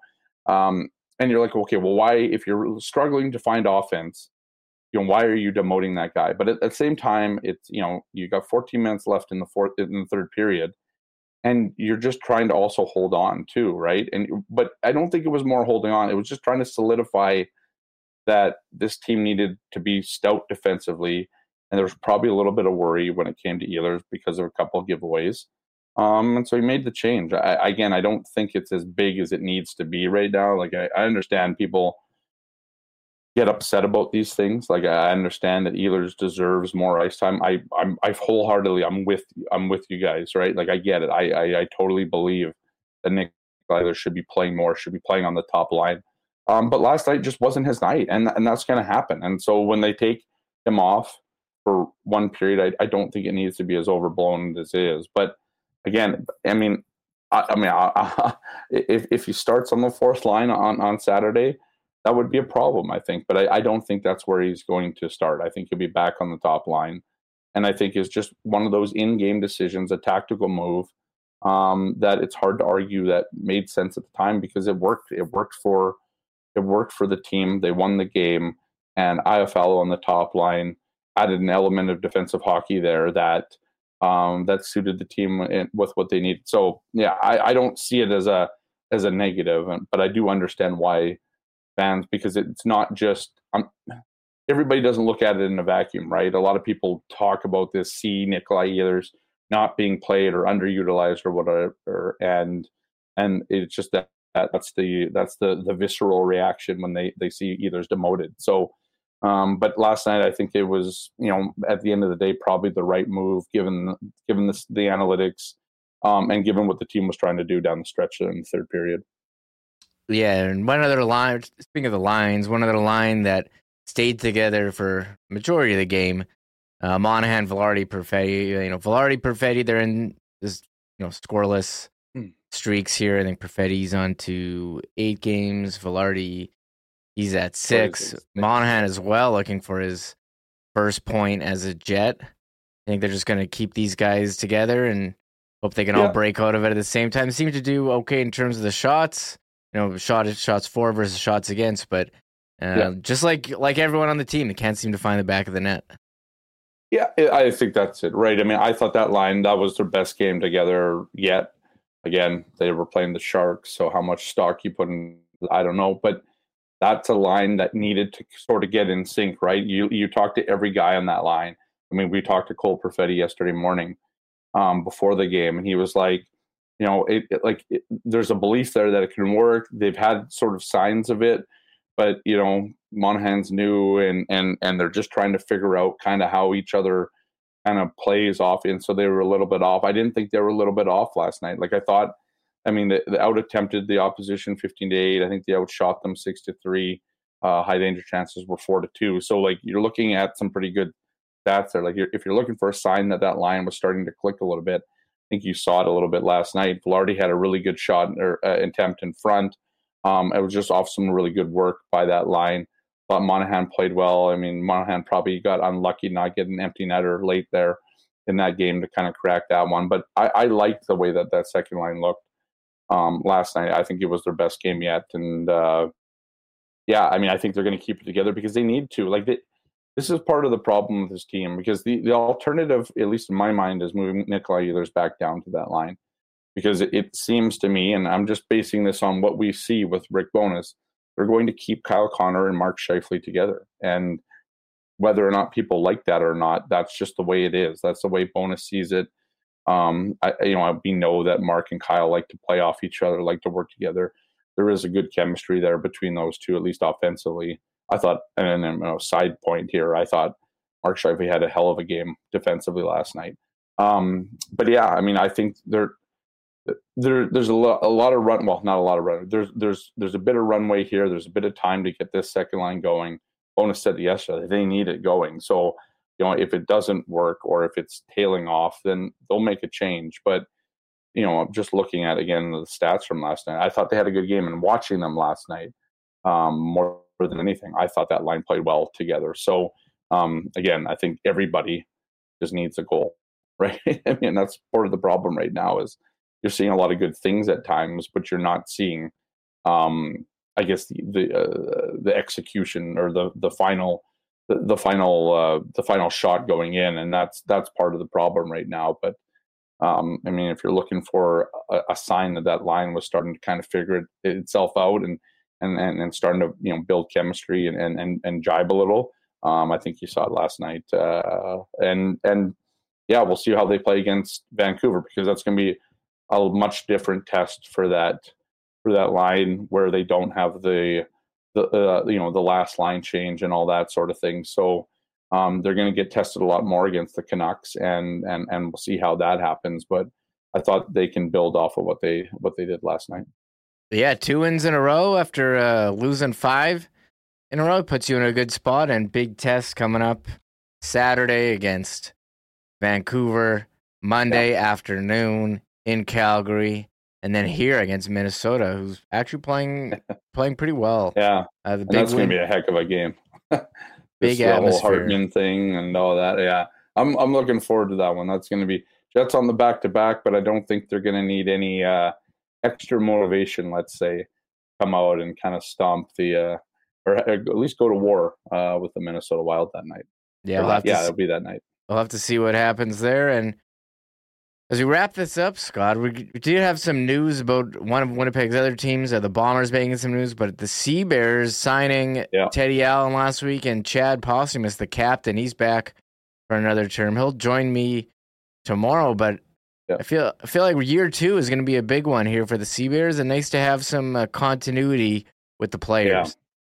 Yeah, I mean, I think the fact that they're going to have these familiar faces is a big thing for this team, because you look at this league, there's a ton of turnover. But I think one of the big things the Sea Bears did really well last year was create an atmosphere that you want to be in. Like, their facilities are really nice. I have no comparison across the league, but the new Sport for Life Center on Pacific or whatever, like, that's a nice place to practice. And this team treated the players really well last year. I mean, they had a lot of different opportunities to make a little extra money off the court with different kind of appearances and stuff like that.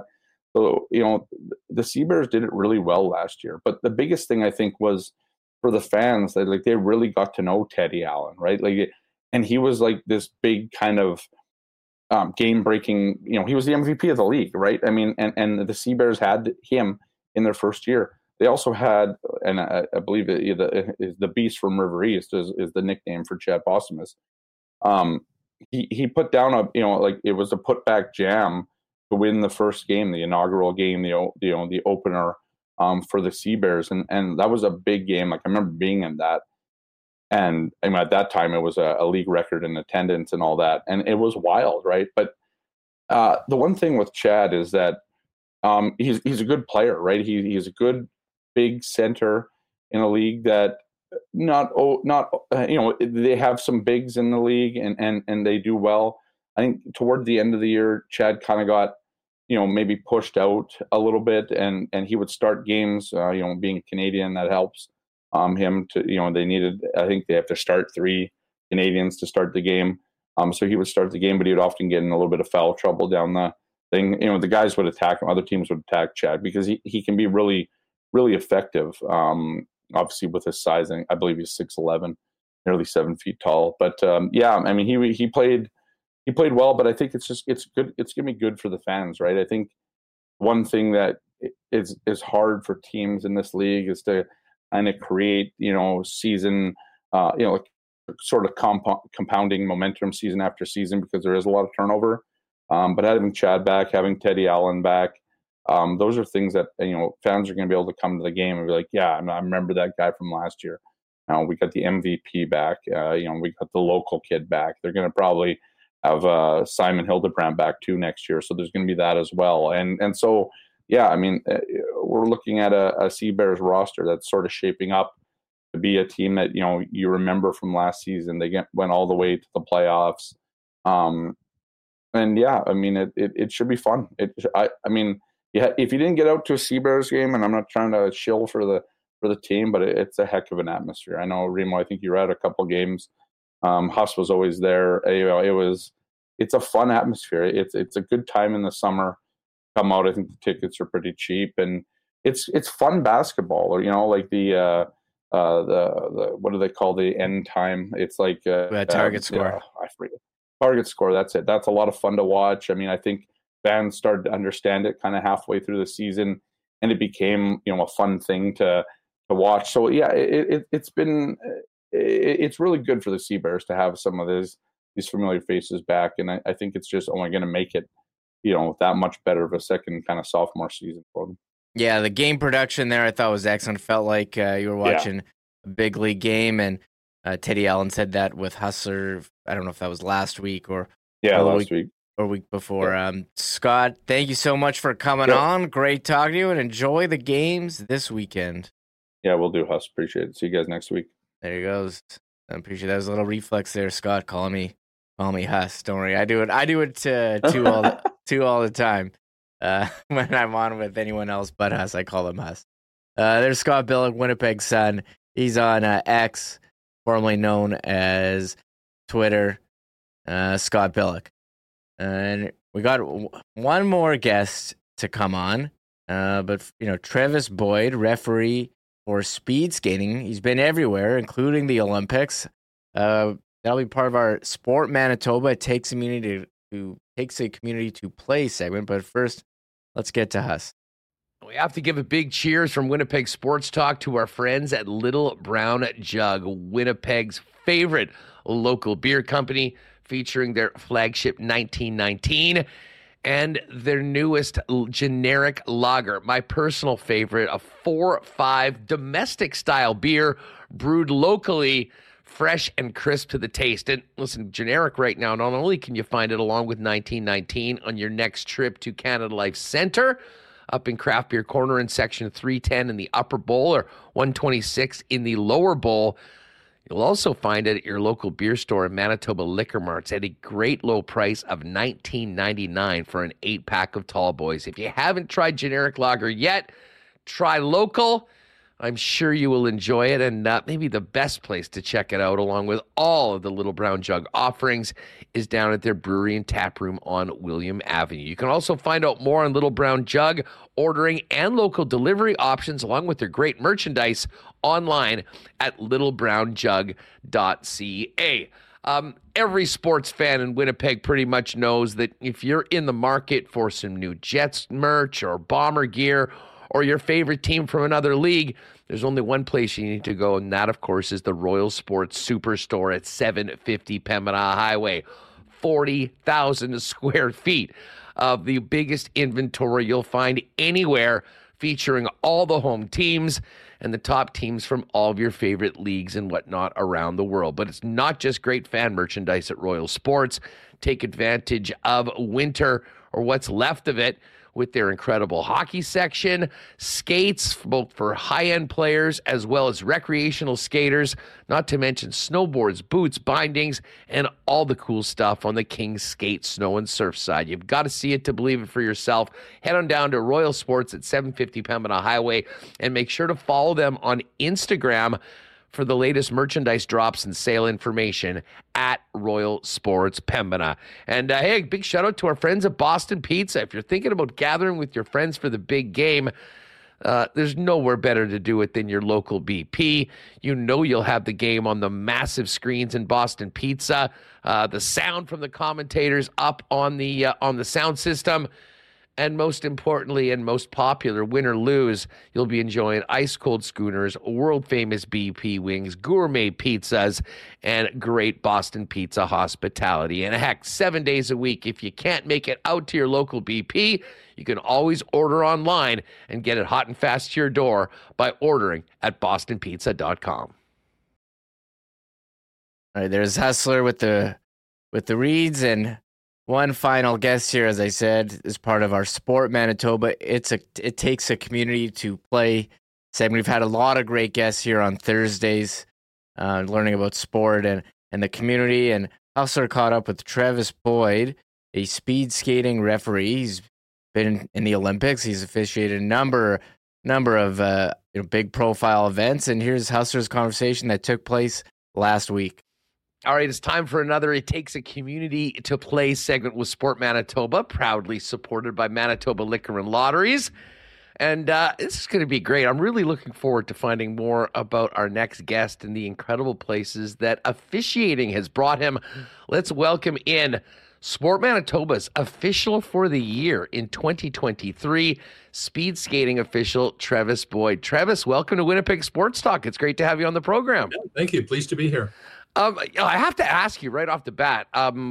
First off, congratulations on the award. How rewarding was that for you? And what was it like getting the call that of all the people donating their time and spending so many hours officiating that you got the nod as the top one in Manitoba? Well, it's a real honor. That wasn't the goal, but it is. It really is sort of the icing on the cake. It's great to know that you were appreciated. I mean, other than that, the gig is the gig. So it was a real pleasure.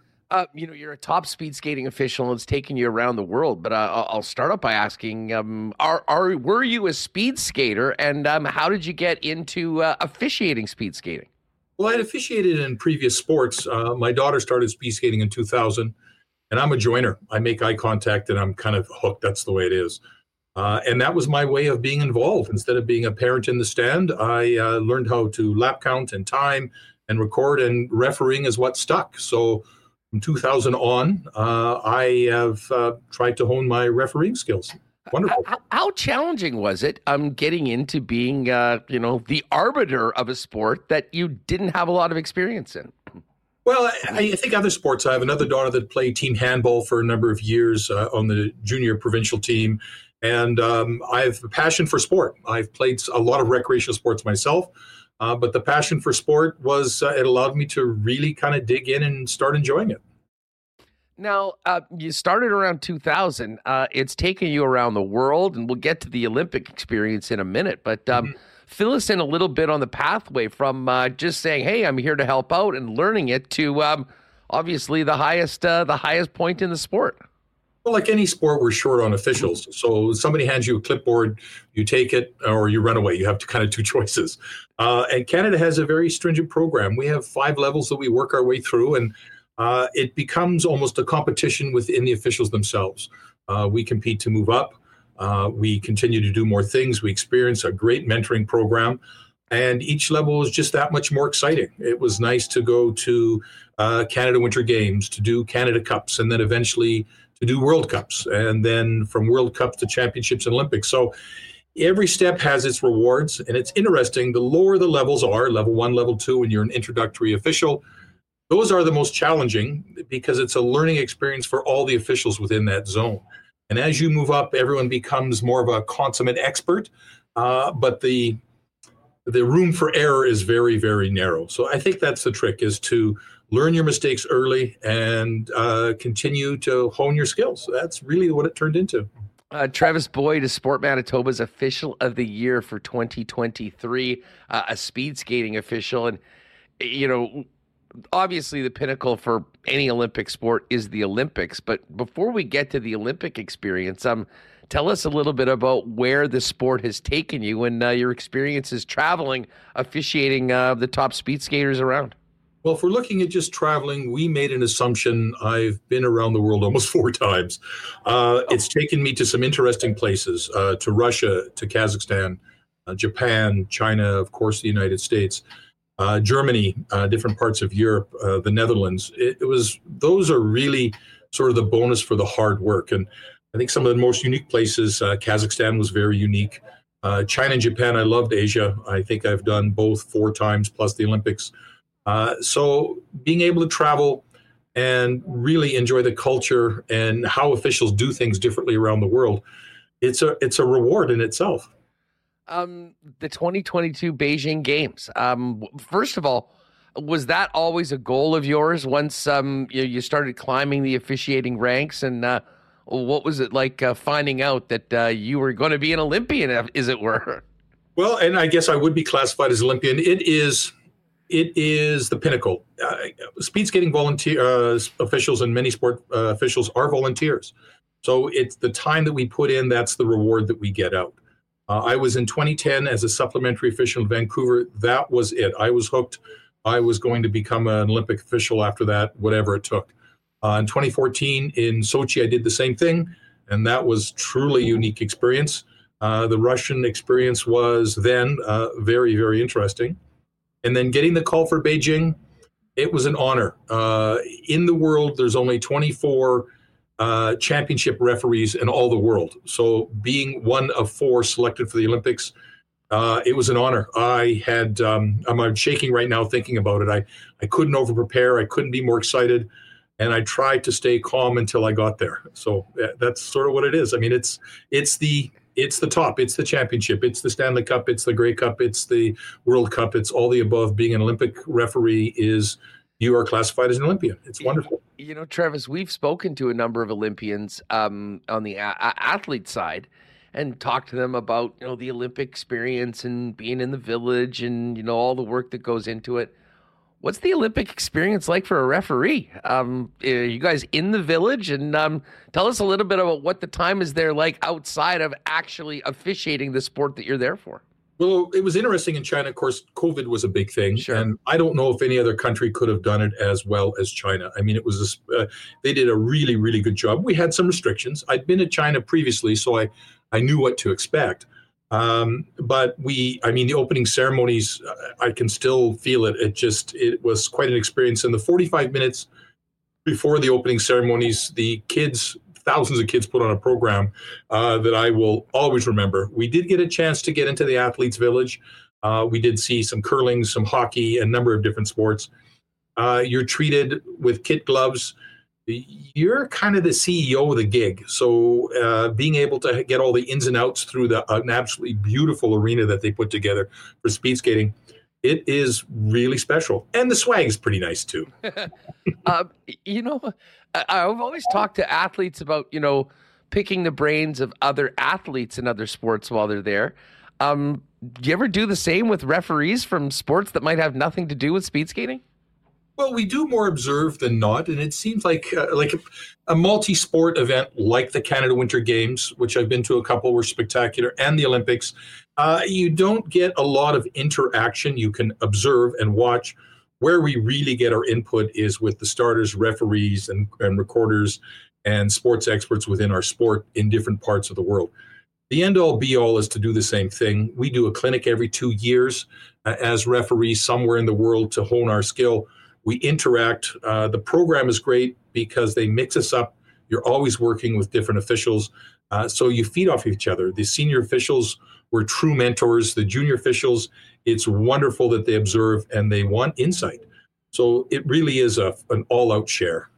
I have to ask you, as someone, I think like a lot of casual sports fans, it's sort of see speed skating at the Olympics, and we sort of all get into it. Obviously, there's tons of great Canadians, and Manitoba's got a great history in the sport. We do see fouls and things that are called that I think the average fan doesn't. What's the most challenging part of being a speed skating official? And maybe what's that final step? What do you and the championship officials have that the others lower down are working on? I think a lot of it is experience. You have to be exposed to it. You can learn and read all you want, but until you have hands-on experience and see what's going on, sometimes it's very difficult. Speed skating is like, as an official, when the racing is on, it's like a single lens reflex camera. You see something, you capture it, you process it, and then you move on it. We do have video replay, but I admire hockey referees, the speed that they move at. We have single races and as well as mass start races. And it's being able to observe, see, and anticipate. Anticipate's a big thing. The contact or incident doesn't happen right on the spot. It's a build up to that. So knowing that and anticipating it and being ready to capture that image really is the challenge and the reward. Do they use instant replay? The World Cups we do in the A division, because there are 2 divisions, and at the Olympics we use replay. So we usually have an infield area that is designated for the officials with camera and a gentleman there helping us review things. Sprinters are moving up to 58 kilometers an hour around a 400-meter oval. It's spectacular, the speed it's at. So crossing a line within an inch or two, if you don't capture that image, you have to rely on replay to do that for you sometime.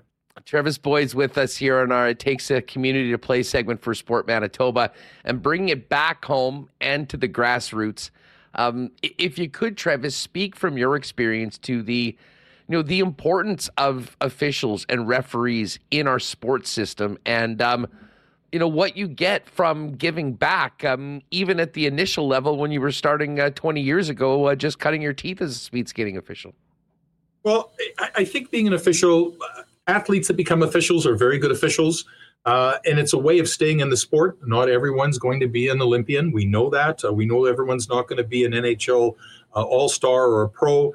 So being involved in the sport that you really enjoy, officiating is a great avenue for that. Locally, I don't know, I've tied a lot of skates, wiped a lot of noses, shoveled a lot of snow, and those are sort of the beginning of it. But being involved, seeing athletes mature and grow up, it's wonderful. Seeing young people that want to become officials, it's very important to make them included. It's funny, we look at, and I'd mentioned this before, is we look at skaters, team players that have a challenging game. And we go, okay, we'll let that go. They've had an off day. We need to treat our young officials the same way. If a young official is learning by mistakes, just like any sports athlete is we have to understand the fact that if you're in a minor hockey game or a minor speed skating game, official may miss something. It happens. But as long as they learn from their mistakes and we understand that allows them to grow and gain confidence. The bottom line is that without officials, the games don't happen. And, not only do we need to treat them properly, but also nurture them, especially at the lower levels with younger officials, as you just mentioned. Absolutely. And we usually have people shadow us when we can. And a lot of officials that want to move up do that. So it's important to have somebody by your side. You have an opportunity to communicate. There will always be athletes and there will always be athletic experiences. But to have a meaningful competition, you really can't without some sort of officiating.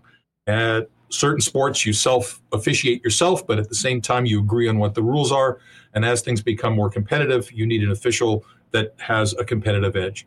So I know Sports Manitoba and Speed Skating Manitoba have been wonderful about including their officials, getting their officials to grow. And they appreciate the fact that their athletes are moving on. And part of that may be because of competent officiating that Speed Skating Manitoba has allowed us to do. Well, the games don't happen without somebody to blow the whistle. And I think it's an important message that you just mentioned about the way we treat officials, but also, a message to folks thinking about being involved in a sport that they love, maybe some that they have experience, or in your case, one that they don't. There are some pretty incredible possibilities of getting involved. And at the end of the day, so many people benefit from that sort of commitment that yourself and other referees have. Very true. I think you summed it up. I don't know if I can add too much to that. But I admire young officials and their desire to move forward. I love their thirst for rules and understanding of the rules. And what it allows you to do also as a spectator, because I still spectate speed skating as well, is have a really good understanding of what's going on. It just includes you in the game. Travis, congratulations again on the award for the Official of the Year in 2023 from Sport Manitoba. Continued success to you, and thanks for everything that you do for the sport. Continued success, and thanks for joining us on Winnipeg Sports Talk today. My pleasure. It was an experience. Enjoy. Good stuff. That's another edition of It Takes a Community to Play with Sport Manitoba, supported by Manitoba Liquor and Lotteries. All right, very well done there, and it was a great conversation with Travis, and I love those Sport Manitoba segments here every Thursday. I just got a text here from Royal Sports. They got in, if you're looking for KC Chiefs Super Bowl champions merchandise, check out their Instagram, Royal Sports Pembina. They got KC Super Bowl 58 champions merchandise. It's got one t-shirt here with all the names on the back. Just buy that, put it in a drawer, or wear it if you want. And a couple years later, it's fun to look back all those names. I do love those championship shirts that have the names. Maybe one day, well, you've seen it with the Bombers, but maybe one day other teams that you follow will win a championship. You can get one of those shirts that has all the names. And one more thing on the Jets. Returning home next week. Big game, February 20 against the Minnesota Wild. Big revenge game. Single game seats still available. WinnipegJets.com/tickets. Tuesday, February 20 against Minnesota. Sunday, February 25 against the Arizona Coyotes. Wassac night. And the other Tuesday, February 27, hosting the St. Louis Blues, who've been pretty solid as of late. WinnipegJets.com/tickets, single game tickets, and season ticket info as well. Check that out there. We did have, I just saw this today on the wire, the Tampa Bay Lightning announcing a new third jersey. I'm a big jersey review guy. Check this out, a black jersey, gray and white and blue stripes on the arms. The logo a bit adjusted to the standard classic hockey logo. It's a circle with some text in it. You know, I don't think this is like amazing, but I think this is all right. I like the striping, classic striping. I think the logo, I don't know if it needs to say like hockey club in there, but they're trying to pay tribute to the legacy of the Tampa Bay Lightning. And the one thing I do love on this jersey is the number lettering. Sorry, podcast listeners. They went with the 3D numbers. We don't have enough 3D numbers here around the NHL. So nice little third jersey. I do like to do jersey reviews. They're going with the matte helmets. We're seeing more times do matte helmets rather than the glossy. Switch it up. Nice looking kit. And they have this is like a new feature on jerseys where you have to have something inside the collar, so they have the 3 Stanley Cup championships on the inside of the collar. To me, that's like a nothing feature. Like, who cares? It's inside the collar. Who's going to see it? That's my thoughts. That's my thoughts on that. Sorry, podcast listeners, you'll have to come in and check that out. And hey, if you missed anything on the show this week, sign up for the Winnipeg Sports Talk newsletter, winnipegsportstalk.com. Scroll down to the bottom. Put in your information, and you'll get an update each week on anything you missed. We had some great conversations this week, especially today with Ed Tate about the Bombers, free agency, some Jets conversation as well, and Super Bowl recap. So all that good stuff.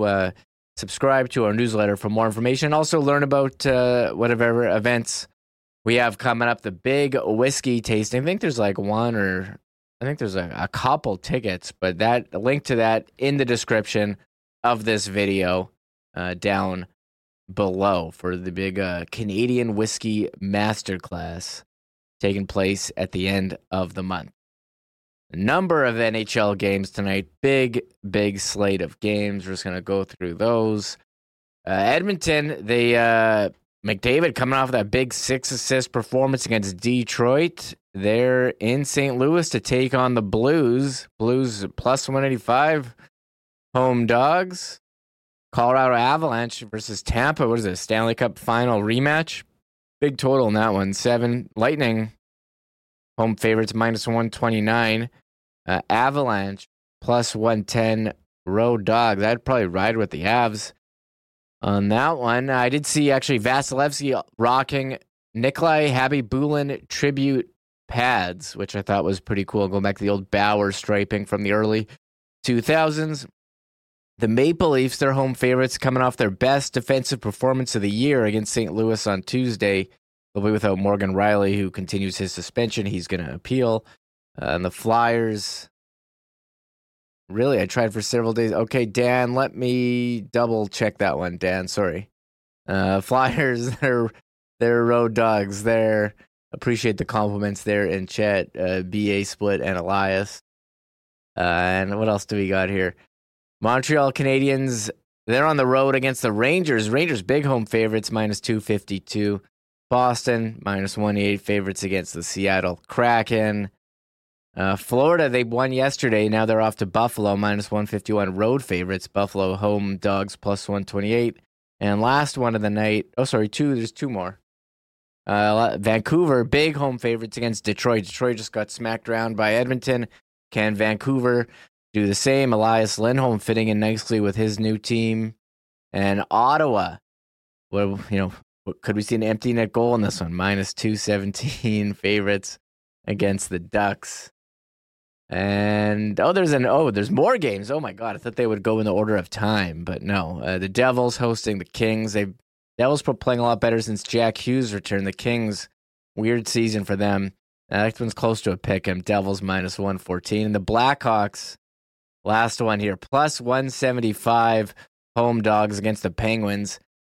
Connor Bedard might make his return. A lot of that's coming out while I'm here. I haven't seen.